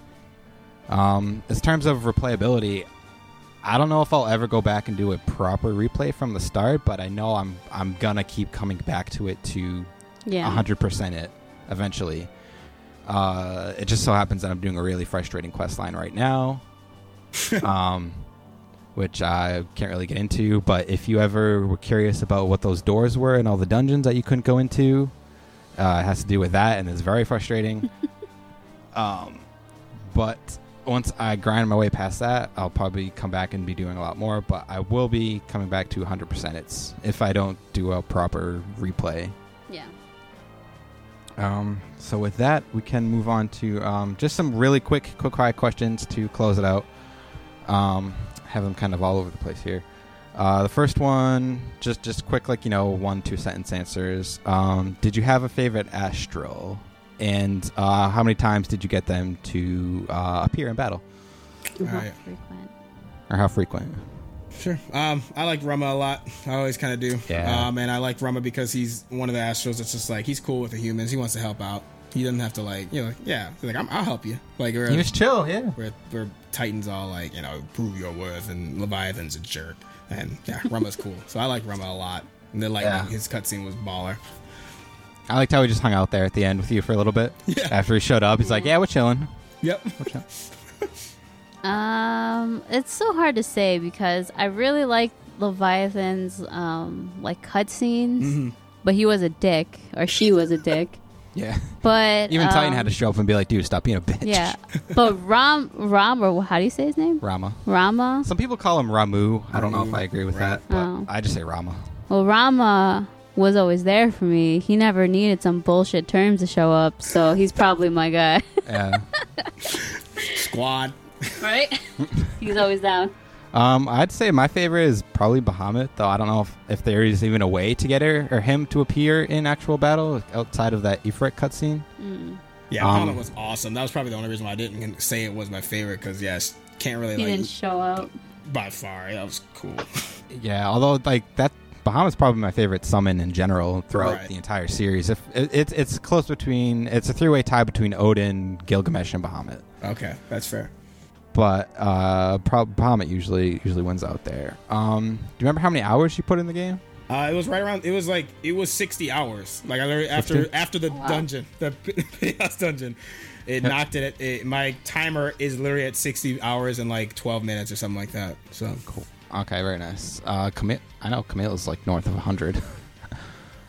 So yeah, this is doing a lot of endgame shit, like a shit ton of endgame stuff. And I'm trying to 100% it and get to 99, and that's taking me a long time because I kind of suck at the game. But I am at 147 hours right now. 147? Yeah. Oh, wow, I didn't know it was 147. I knew it was over 100. I didn't know it was that much. holy moly, that's been the only game you must have been playing for the past. Yeah, I took a long break after I beat it because emotions, and you know, needed to kind of get through whatever I was feeling about that. But yeah, I'm just, you know, it's really dumb stuff too. Like I do some really dumb stuff in games, as you've seen, like my playstyle. No. It's just random. It's not that it's dumb. You just die randomly. That's all it is. We all die about the same amount, but you just have a creative way of dying. So yeah, I'm always in weird, dumb situations, and then eventually, you know, get through stuff. But I'm 2 achievements away from 100%ing it. So that's the goal: is to 100% it and then be done until DLC either piles up or comes out. I don't know if I'm gonna play it when it comes out right away, but awesome. I do want to get through it eventually. Well, congrats. That's awesome. Yeah. I'm trying to find my exact hours. I know I'm somewhere in like the 80 to 85 range, but this app is failing me right now. I think I can look it up if need be. I think I beat it at about 54. I think that was my main story finish was like 50-ish hours. So Yeah, my completion certificate says 55 hours for me. yeah, 55. that seems pretty average. That's good. So you haven't done the Adamantis quest yet? Have you looked at it? Have you done like, because there's a hunt or a quest that like has you at least like go take a look at it. If you don't kill, yeah. I honestly, 50 hours was like the only in-game thing I've done. So yeah, Okay. We'll have to. They have a lot. It's kind of cool. I'm excited that I have all this content that I can get, but we'll see when I do. There's so much. So if you are still looking to be in the world, there's plenty to do. Oh yeah, there's plenty of other post-game dungeons to do other than Piteos is just kind of the most unique one. Right, of course. But there's more dungeons to do that are pretty cool in their own ways. Yeah, and I'm excited about that. And I'll get to them. But yeah, jeez. Do you have a favorite weapon or weapon type that you stuck with throughout the game? I like dual swords a lot, and I like pole arms, just because I was very mobile. I jumped around a lot. I like using the air steps and the air dance. Yeah, I was huge into those. So that was probably I was pretty mobile for most of my playthrough. So dual sword or javelin, pole arm. It's pole arm, right? Yeah. Yeah, there's The pole arm. Are you talking javelin. about the daggers? I'm sorry, not dual sword, dual daggers. Dual daggers and the pole arm were the two that I used because, like I said, I like jumping around. And a lot of my build was definitely heavily favored towards being aerial as possible. I had like the Infinite drop. air step. Yeah, the infinite air step, the drop move. Yeah. You know, if you do a move, you press triangle and something, and he does a drop down. So yeah, I was huge into that. So Yeah, I think I used because I upgraded the Ultima Blade like as early as you could. cool. So I stuck with that sword, but if I had known how cool the daggers were, I probably would have done those Yeah, throughout the game because I didn't discover them till the end and how fast you were with them. yeah. But yeah, I stuck with the swords, even though if I would have gone with the blades if I knew, or the daggers. Anyway, My weapons were basically the broadswords, just the regular standard swords, and then magic. I used a lot of magic. yeah, that's one thing we didn't talk about is how terrible it is that your teammates can get hit by the AoE magic. That is just like a foresight, and there's no excuse for that. That The was first the time worst I thing ever. accidentally did it, Pronto took a picture of it, so there's a picture of Gladio getting electrocuted in the background. Nice. Oh, I'm sorry. That was the dumbest thing. Friendly fire for Magic in a Final Fantasy game never needs to happen again. No, that is so dumb. But I get it because Magic was like crazy OP. I felt like in certain parts of the game, but oh, it's so bad.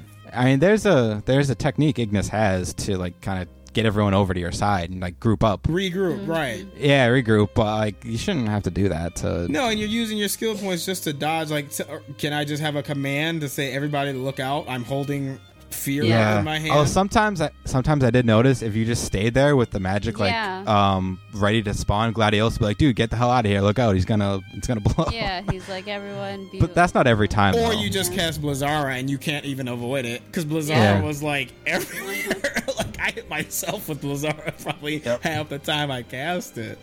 So yeah, I never even used it hardly. And the last question I have is, did you have a favorite hunt that you did? Because I know you hunt down a lot of different monsters. So. Yeah, I was trying to think of this, and I was trying to remember some of the hunts that I did. Well,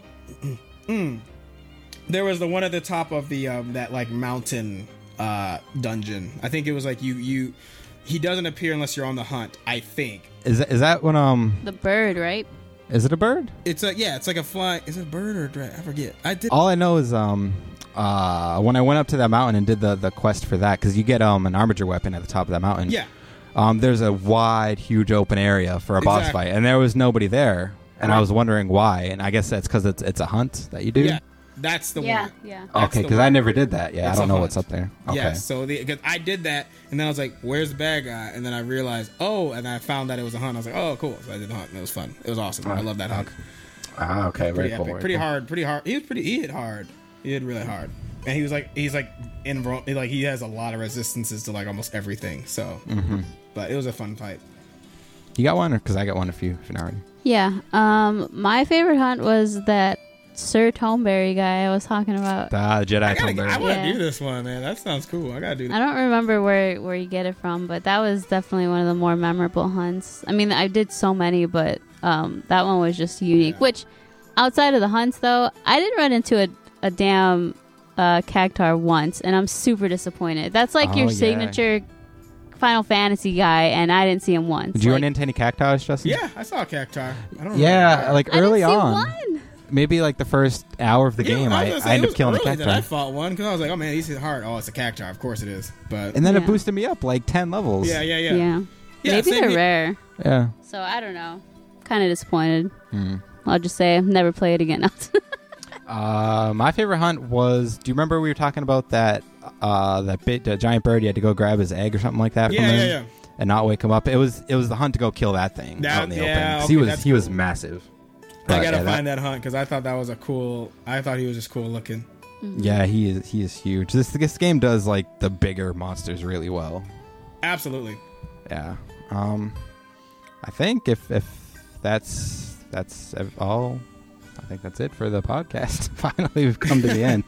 Yeah, boy. then eventually. Pidgeot's ruins this podcast. My goodness. Right. That was good. It was great. I mean, it's kind of you have to. I don't think Final Fantasy is a game you can talk about in 35 minutes. Like No. There's a lot. Especially with all the flaws of this game, there's so much to kind of work through. Divisive opinions. It's like nobody can play through this and like all have the same opinions about everything. That's what makes it an interesting game. But Yes, absolutely. definitely felt like I was playing like Last Guardian again though, playing that Piteous Ruins. It was like, oh, this is so cool, but this is annoying control. Yeah. Oh my god, I know. Yeah, I was getting some Witness vibes from the thing, especially because there's this particular sound effect when you fall or you fail a puzzle. It's like a ding noise that kind of echoes around, and like the Witness has that same exact sound effect. Oh, funny.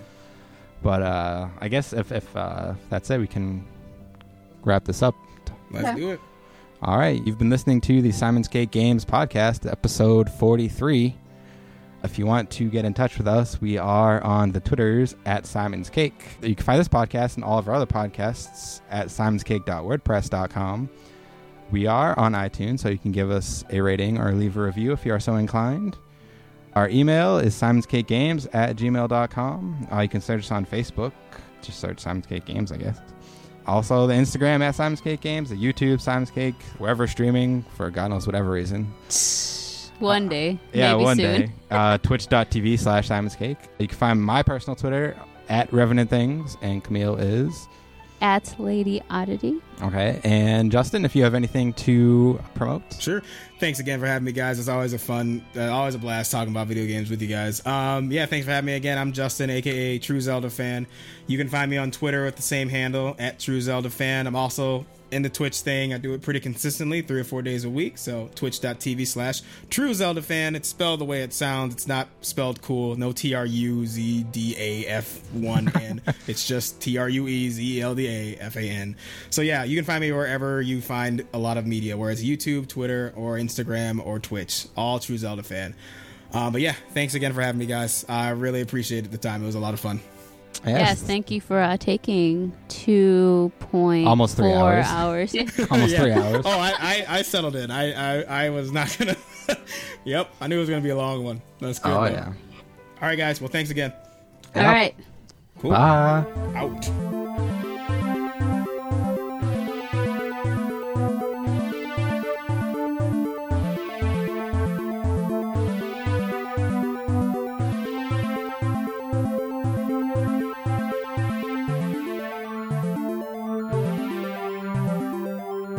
I would argue, just as a quick side, you were saying character themes aren't really the greatest. I think the main villain theme is actually pretty good. Ardent? Yeah. Oh yeah. Oh, Trying not to say his name. But unspoiled. I will cut that out. Listen. If you see Arden and you don't think And you think he's a good guy. you don't think he's hello. hey, you never know the Hello, internet. team. He just pops up out of nowhere. You know. Dude, I knew when I saw Kingsglaive, I'm like, that's the main villain of 15. That guy's a dick. Yeah. Yeah. You can. Which was so cool that he was in Kingsglaive, and I'm like, oh, yep, that's going to be him. Yeah.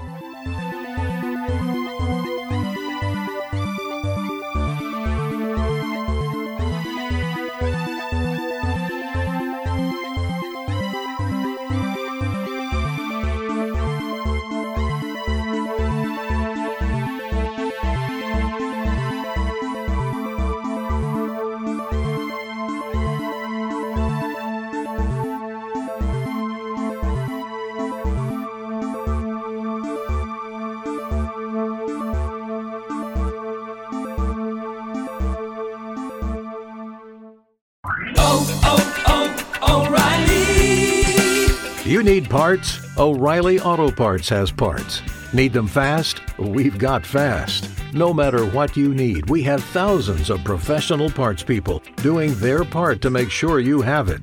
Product availability. Just one part that makes O'Reilly stand apart. The professional parts people. O'Reilly.